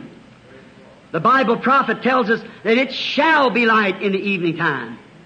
The Bible predicts that there will be a sun of the God shining in the last days in the evening time, just like it shined at the former time. A Bible church, a Bible gospel, just like it was, it shall be. Jesus said in the Scriptures, as it was in the days of Noah, wherein 8 souls were saved. As it was in the days of Noah, so shall. Not no maybe, I guess not. Now, hold on that for a little bit and we'll let it soak in. As it was in the days of Noah, 8 souls were saved. So shall it be. Amen. In the coming of the Son of Man. Because straight is the gate and narrow is the way. But few there will be that find it. Oh God, let's just be that few. What are we going to do? Are you going to be filler, or are you going to be the object? There's only one way you do it. You become Word, and Word become you. God in you. You abide in God, and God in you. Again, Jesus promised in the last days that it shall be so, that the Gentiles at the end time will receive the same sign that they did at Sodom before its burning. Now look on this west coast, where sin has come in waves. It comes in like this. It's coming from the east always. When the Indian lived here, somebody's talking to a missionary out here a while ago or somewhere. I thought I'd see him again. He was talking to a missionary to the Indians. When they lived here, it was peaceful. Only thing they had was a little tribal war, no immorals among them. When the white man come in, he come in with drinking and women and immorality. And it's coming from the east, heaping to the west. He can't go no farther. There's a sound barrier right here God has. When the east and west is meeting, it's coming in, hitting this west coast and hanging up, banking up. And every time it comes like that, begins to get wickeder and wickeder like the Lutheran day. Then come the Methodist day, then come the Baptist day, and then the Church of God, then the Nazarene, then the Pentecostal. Every time the enemy comes in like a flood, the Spirit of God raises a standard against it. Hallelujah. All that! Until we're at the end time now, that last sign that He gave. We've had healings and miracles and speaking in tongues and casting out devils and all four. But here we are, as that angel sat with his back turned to the tent where she was in there and told exactly what she was saying there. Jesus said, so shall it be at the coming of the Son of Man. Amen. It shall be that way. Amen. Yes. Israel receded there, the Gentiles, the Jews, Samaritans, and now the Gentiles. It shall be. Why? The Bible said Jesus Christ is the same yesterday, today, and forever. No uncertainty about it. He is the same. And when He's coming in His fullness in this last days, manifesting Himself, He proves Himself the same. Hey, man, I'd do nothing except the Father shows me first. Oh, how I wish I could just make people see it. But I wished I could. All right. Nothing uncertain. Jesus Christ is the same yesterday, today, and forever. Hebrews 13:8. Is that right? Certainly it is. You say, well, Brother Branham, I don't know what to do. The Bible said in Acts 2:38, repent every one of you and be baptized in the name of Jesus Christ for the remission of your sins, and you shall receive the gift of the Holy Ghost. Not you may, you shall. Hallelujah. Nothing uncertain about that. Right. Not a bit uncertain. He said, you shall receive it. Yes. For the promise is unto you and to your children, and to them as far off, even as many as the Lord our God shall call. He promised to do it. There's no uncertainty. You shall receive it. Nothing uncertain. Little old Zacchaeus in the Bible. His wife, Rebecca, she was a follower of the Lord Jesus. It was her influence that helped bring him down there, we're told by history. She wanted Zacchaeus to believe Jesus so much that he was a prophet.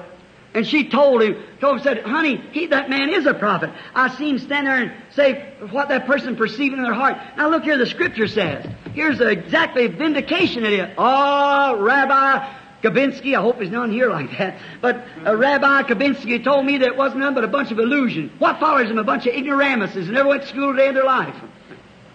That old devil never did die. So he said, what are they? I don't believe it.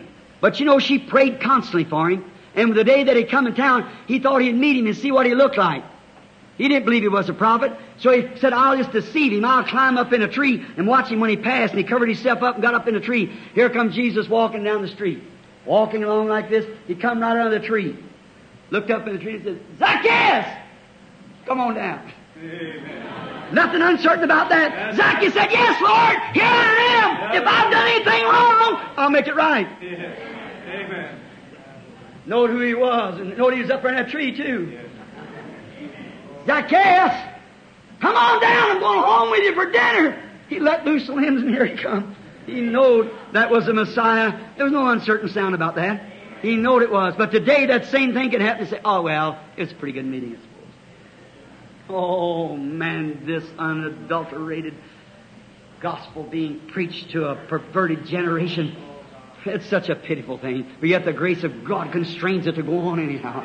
Not willing that any should perish, but that all might come to repentance. Yes, he only knowed he was in the tree, but he knowed who he was. Come on down. That took all the starch out of him. You know, he become a full-fledged member of the Full Gospel Businessmen's Association down there, I believe. Down there. And, well, sure, he was convinced that that was the Messiah. No matter what Rebecca done or what Rebecca said, he saw it for himself. Yes, sir.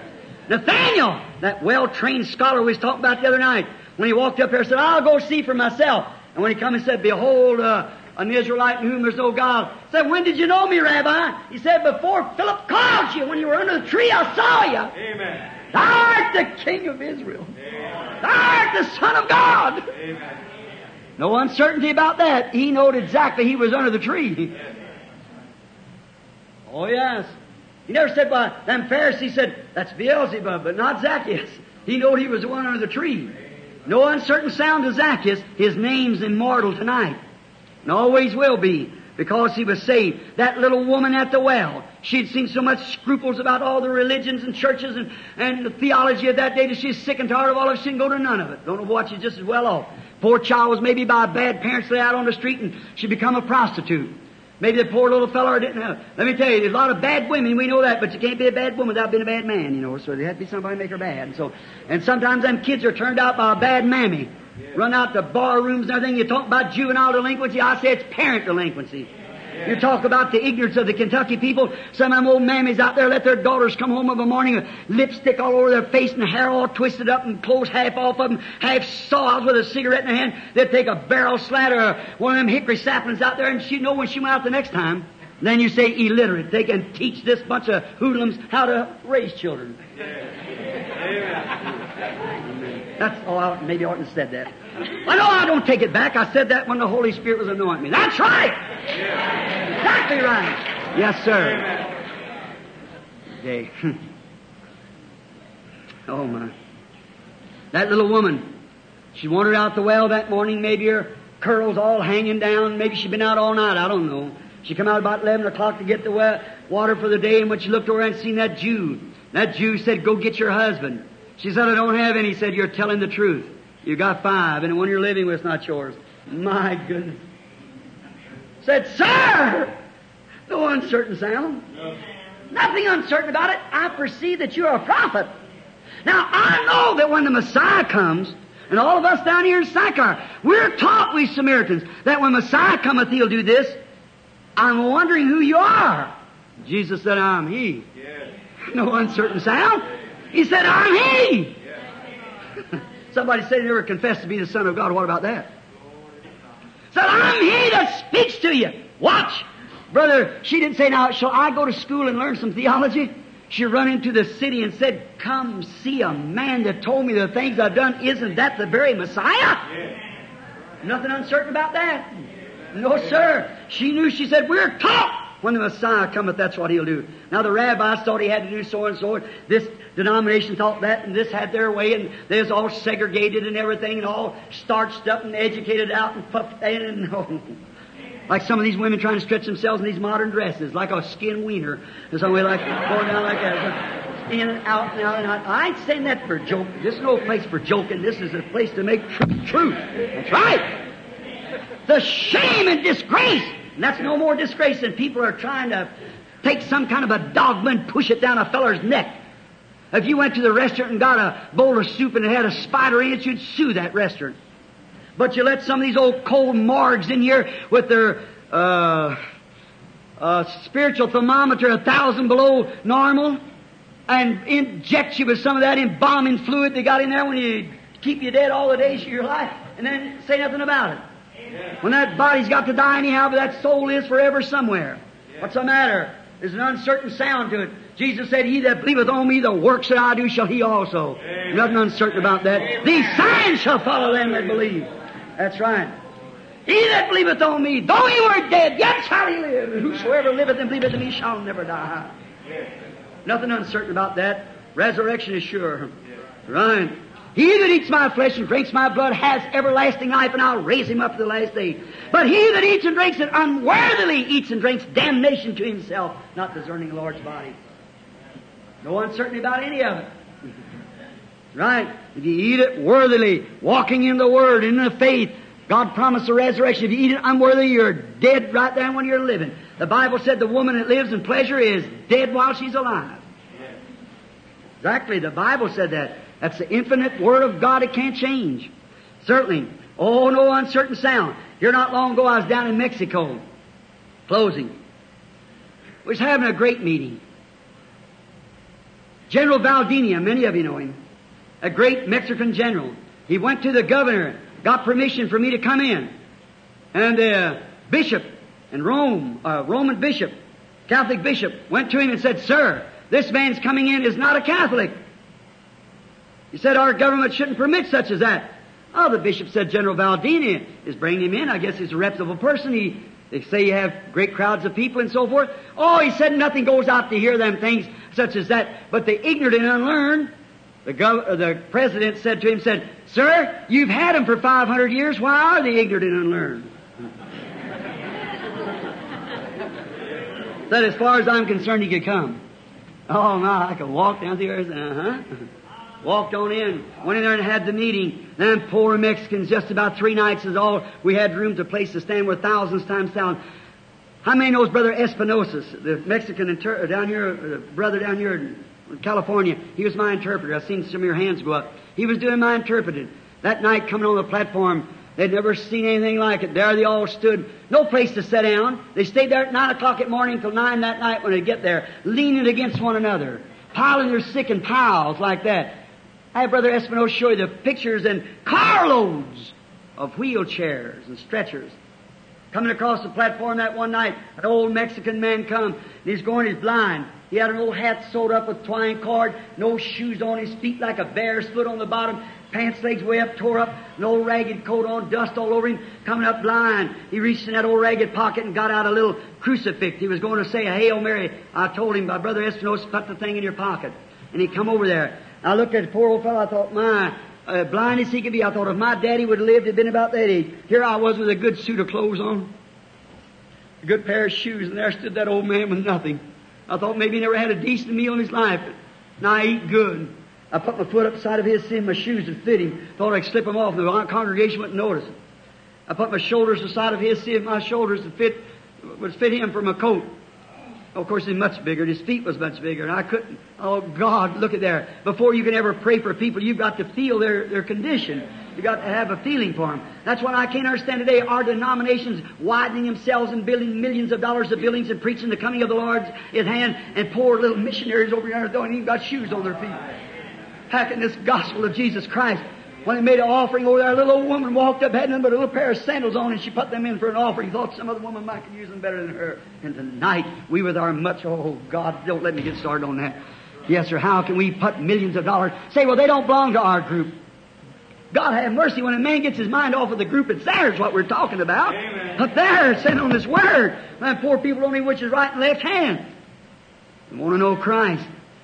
There them poor Mexicans stand there and lean against one another. I looked at the old fellow and I thought, God, have mercy. The only one thing I can do, I can't talk his language, and I just pulled him over next to me. I said, Heavenly Father, I pray for the poor old man. They don't interpret the prayer. I said, I pray for him. I said, please. And I opened up my eyes, and there he was standing before me looking at me. Nothing uncertain about that, brother. No. In a moment, I heard him scream, "Glory a Dios!" Means glory to God. There he was, could see as good as I could. Up and down through there, he went shouting, praising God. And the next night, there's about 3 or 4 times across this platform, there's piles of old shawls and ragged coats that high to be prayed over. Here they had to let me down over that bull ring of a thing with a rope around me like this to get into where the people was at. I got down there, and it's been raining all day long, and there they stood laying piled on top of one another and everything all day.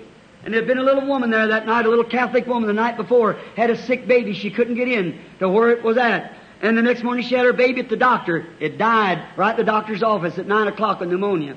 And they brought the little baby. She'd been come on back over there about 10:30. Stood there in that rain all day long. And when a brother give out the prayer cards, brother, I called him Manana because he's so slow. He never did do anything. And he'd come supposed to get me at 7 o'clock and get me about 9. I said Manana means tomorrow, you know. So he's giving out the prayer cards, and he gave his prayer cards out, and she didn't get one. When they let me down on the ring, I come out there and on a platform, I started speaking. Faith is the substance of things hoped for. I said, now Jesus Christ in the Bible. Many of you people have read the Bible. Brother Espinosa's given the interpretation. I said, what He was, He has to remain the same.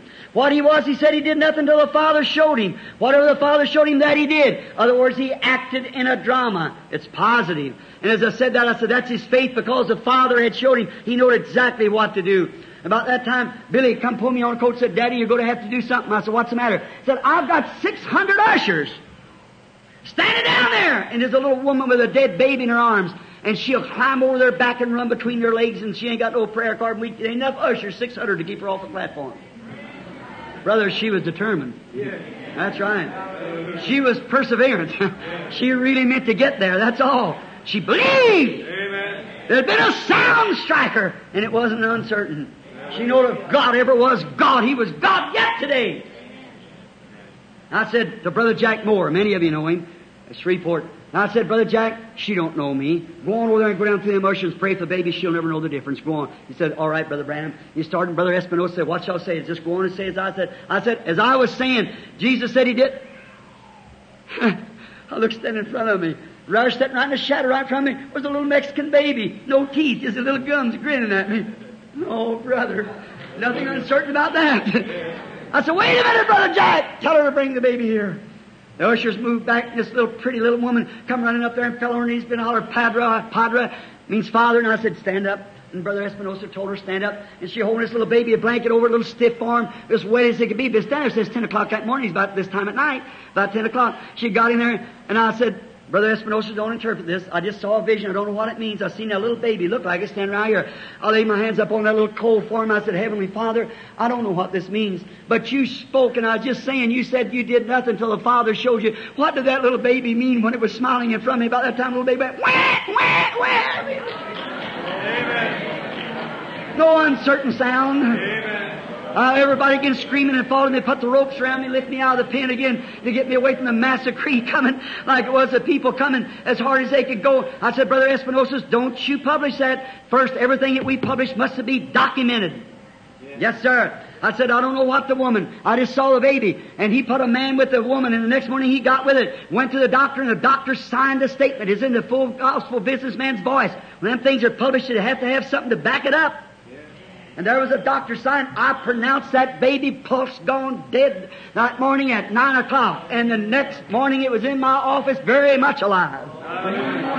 What is it? That's no uncertain sound. It means that Jesus Christ is the same yesterday, today, and forever. Hallelujah. You believe it? Let's bow our heads and I just won't go on. I'll come back some other time and get the rest of these scriptures for you. You believe, if the trumpet gives an uncertain sound, who shall prepare himself for battle? Oh, there's a battle coming to every one of you, and that's the battle of death. You've got to meet it. Remember last night? But there was one great warrior who went before you and pulled the stinger out for you. Amen. He raised up from the dead. He's alive forevermore. No uncertain sound. Alive forevermore. He's right here now. He doesn't fail. He's Christ. Do you believe Him? Amen. Just have faith. Amen. How many in here doesn't have prayer cards? I'm too late to run a prayer line right now. I'm going to get them tomorrow. You without a prayer card, raise up your hand so I can see. All right? It's just about generally everywhere.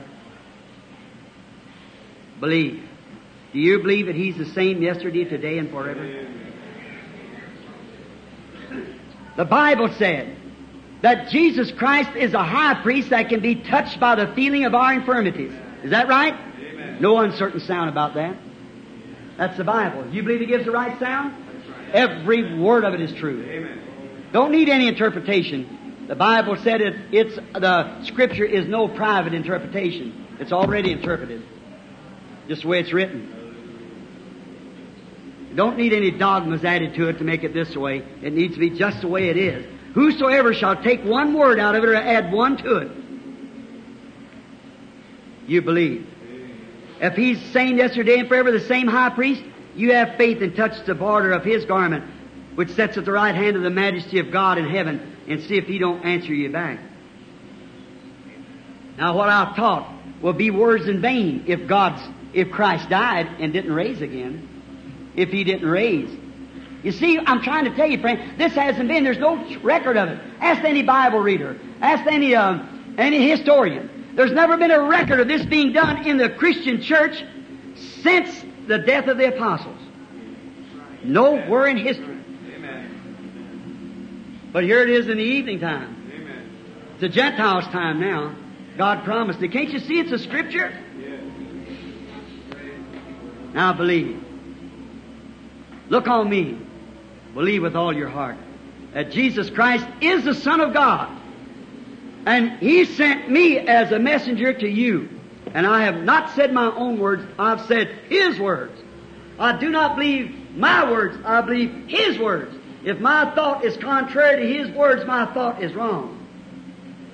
And if His words abiding in here, and the promise that He said, the works that I do shall you also.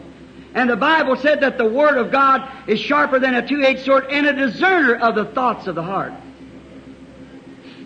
You believe.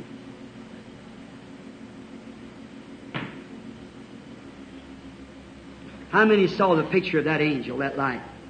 I guess you've heard the story. The manager and them's told you about it. It's not 2 foot from where I'm standing right now. No uncertain sound about that. It's the truth. I can't heal. Nobody can heal. Not a doctor can heal. There's no doctor will tell you you can't. Medicine don't heal. It's only an aid. Male brother said, we do not profess to be healers. We only profess to assist nature. There's one healer, that's God. A doctor can set your arm, but who heals it? Who creates the cells? A doctor can pull a tooth, but who heals the socket it come from? A doctor can take a growth off of it, but who heals the place? Take a rib out, but who heals the hole? Where it come from? God's the only healer. He's a creator. It takes a creator to do it. They cannot multiply cells. That's only God. Just have faith. Someone without a prayer card, now it won't be in the line. Just believe.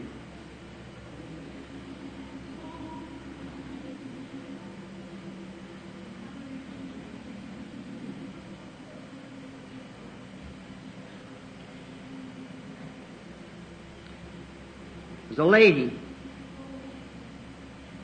sitting right over here, kind of a middle-aged woman, elderly, wearing a pink dress. She's bothered with a bronchial cough. If she'll believe with all of her heart, the cough will leave her. You believe it? Will accept it? Raise up your hand and say, I accept it. God bless you. I never saw the woman in my life. Can't you see that light hanging over the woman there yet? I hear it moves. Comes up here.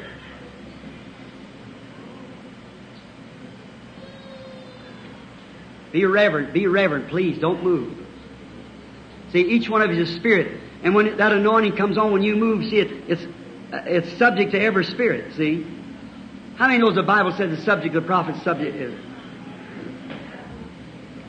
Be real reverent. Hold still. It left me.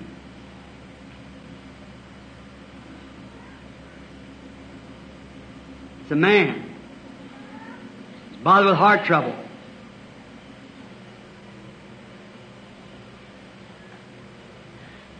Mr. Bailey, if you'll believe with all your heart, God will make you well. Accept it? All right, sir. Stand up on your feet and accept it, and your heart trouble will leave you. Praise the Lord. There he is. Hallelujah. I don't know the man. I've never seen him in my life. We're a total stranger. But that man was sitting there praying then for the Lord Jesus to touch his body. Is that right, Brother Bailey? Believe with all your heart now and it'll be gone. Here, just a minute. Here's another man appearing. Somebody praying. It's a man with a stomach trouble.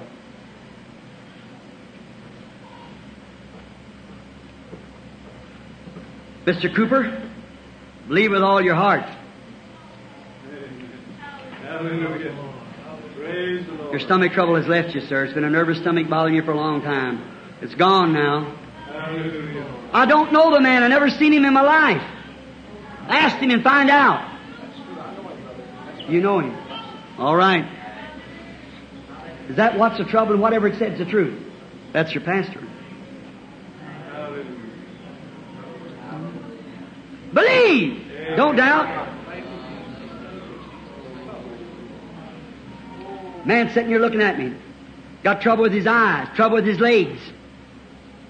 He's a stranger to me from British Columbia, Canada. If you believe with all of his heart, it'll all leave him. But if you want to believe, all right. God will grant it to you.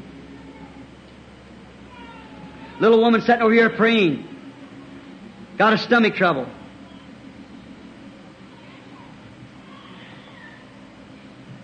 She's got something like thyroid of the stomach. I'm a stranger to the woman. It's a swelling, water in the glands. I think they call it thyroid of the stomach. I don't know you, lady. You seem to be a believer. Are we strangers to one another? You believe me to be God's prophet? Look at me then. You're not from here. You're from Idaho. That's right. Your name is Mrs. Smith. Return back home. The thing will leave you if you'll only believe it in the name of Jesus Christ. You believe it? Listen, audience. One day there was a little shepherd sent out by his father to herd sheep. A lion come in and got a sheep and took it out. He didn't have very much to go after it, but he had faith in God. He took a little slingshot and he went out and got that sheep and he brought it back because his father needed that sheep. I'm just a small shepherd. The Father sent me up here. Cancers and diseases and afflictions caught his sheep. I ain't got very much to come after you. I got prayer and faith, but I'm coming after you. I want to bring you back tonight to the shady green pastures of good health. I'm coming for you now. In prayer, you going to believe me? Amen. Lay your hands over on one another then. There's no uncertain sound. Jesus said, these signs shall follow them that believe. Up here, too, a lot of sickness up here. I've helped you back. I've helped you back because you're ministers and singers. You're not. Don't think I don't know what you're doing. Put your hands on one another. Don't you doubt. Every believer, don't pray for yourself. Pray for the man you got your hands on. He's praying for you. Pray the way you'd pray. Jesus said, these signs shall follow them that believe. If they lay their hands on the sick, they shall recover. There's no uncertainty about it. That's a certain sound.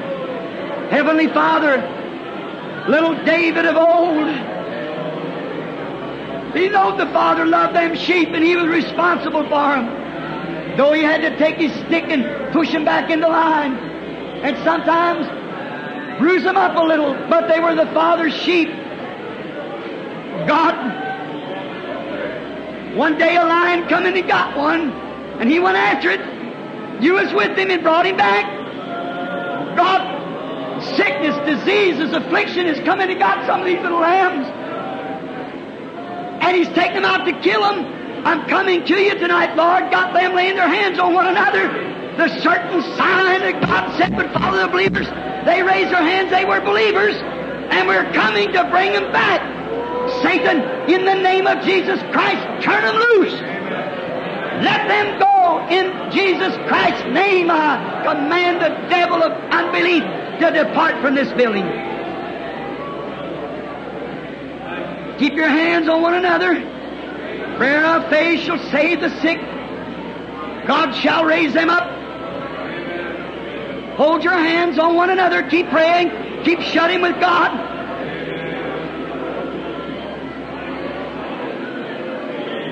It'll be all right. Oh, shut in with God. No uncertain sound. That voice that's telling you, that voice that's talking to you is God. It's no uncertain sound. You Pentecostal people ought to know that voice of the Holy Ghost. It's no uncertain sound. That's His virtue coming into you.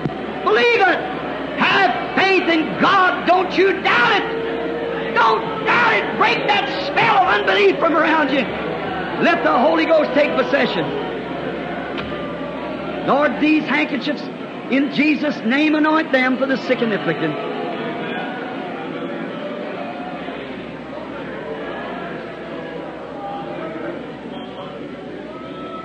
While you have your hands on one another, if there is one here that never believed before, that wants to confess his faith tonight in God's Son and the presence of the Holy Ghost, just, I won't ask you to come to the altar, stand to your feet, just raise up to your feet, saying, I want to confess my faith tonight. It was very weak, but now I'm strengthened. I believe Him with all my heart. Stand up to your feet. Anybody that wants to make that confession, say, I used to not believe, but now I am a believer. God bless if there's any of you, some of you stand up there. God bless you, sir. God bless you, sir. God bless you, sir. Someone else stand, say, I stand as a testimony. Oh, how you won't even stand for you on that day. He that'll bear record with me, God bless you. Somebody else, stand to your feet, say, now my faith is strengthened. God bless you. Now my faith is strengthened. God bless you. Raise to your feet and say, I now believe. I want everybody to know that I believe that I'm right now in the presence of Jesus Christ. I see His Word made manifest. I believe we're in the last days. I'm standing here as a witness. I want Him to be good to me and take all away from me that's unlike Him and make me wholly His. God bless you, sir. Another. Come on, raise up, men, women. How many of you people confess that I've been wrong? I want to take God now. God bless you. God bless you. God bless you. God bless you. Our preachers are all standing. God bless you. Up here, anywhere you want to be, up in the balcony, stand to your feet and say, I now believe. I now accept it. I've been a little skeptical, but I now believe. There's no uncertain sound. Christ saves sinners. Christ died for that purpose. Stand up. God bless you. God bless you. God bless you. You, the whole group. Many are standing. God bless you. Another. Keep standing. I believe. I believe. I now accept it. Without any shadow of doubt, I now believe in the Son of God. I now believe that we're living in the last days. I now believe that I'm in the presence of Jesus Christ. I now believe that His Word is being confirmed. I believe it. I accept it. Stand up. Anyone else? Heavenly Father, I pray the prayer for them with all my heart. I give them to you. They're trophies of the message. They're trophies of your visitation being here tonight. Seeing you walk among us, doing work that never has been done since the foundation of the world until these last days. Here they are. They're your children. I command them to you, Lord. You give them to us, and we give them to you. In the name of Jesus Christ, watch over them and raise them up to the last day.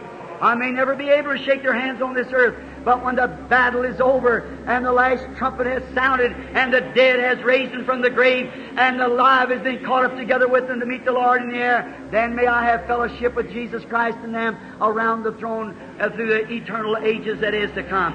Grant it, Lord. They are yours in the name of Jesus Christ.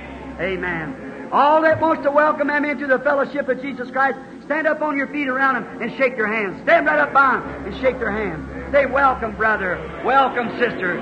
Welcome into the kingdom of God. Amen. Amen. Wonderful. That's good. Praise be to God. Find some good church now. Be baptized and call upon the Lord for the Holy Ghost.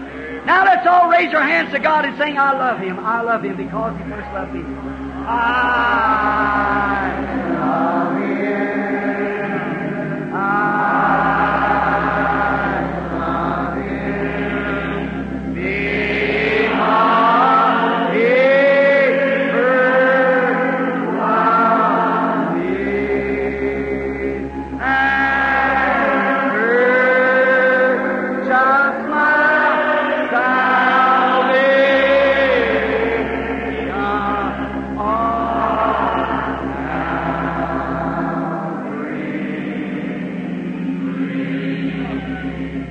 Feel good, say amen.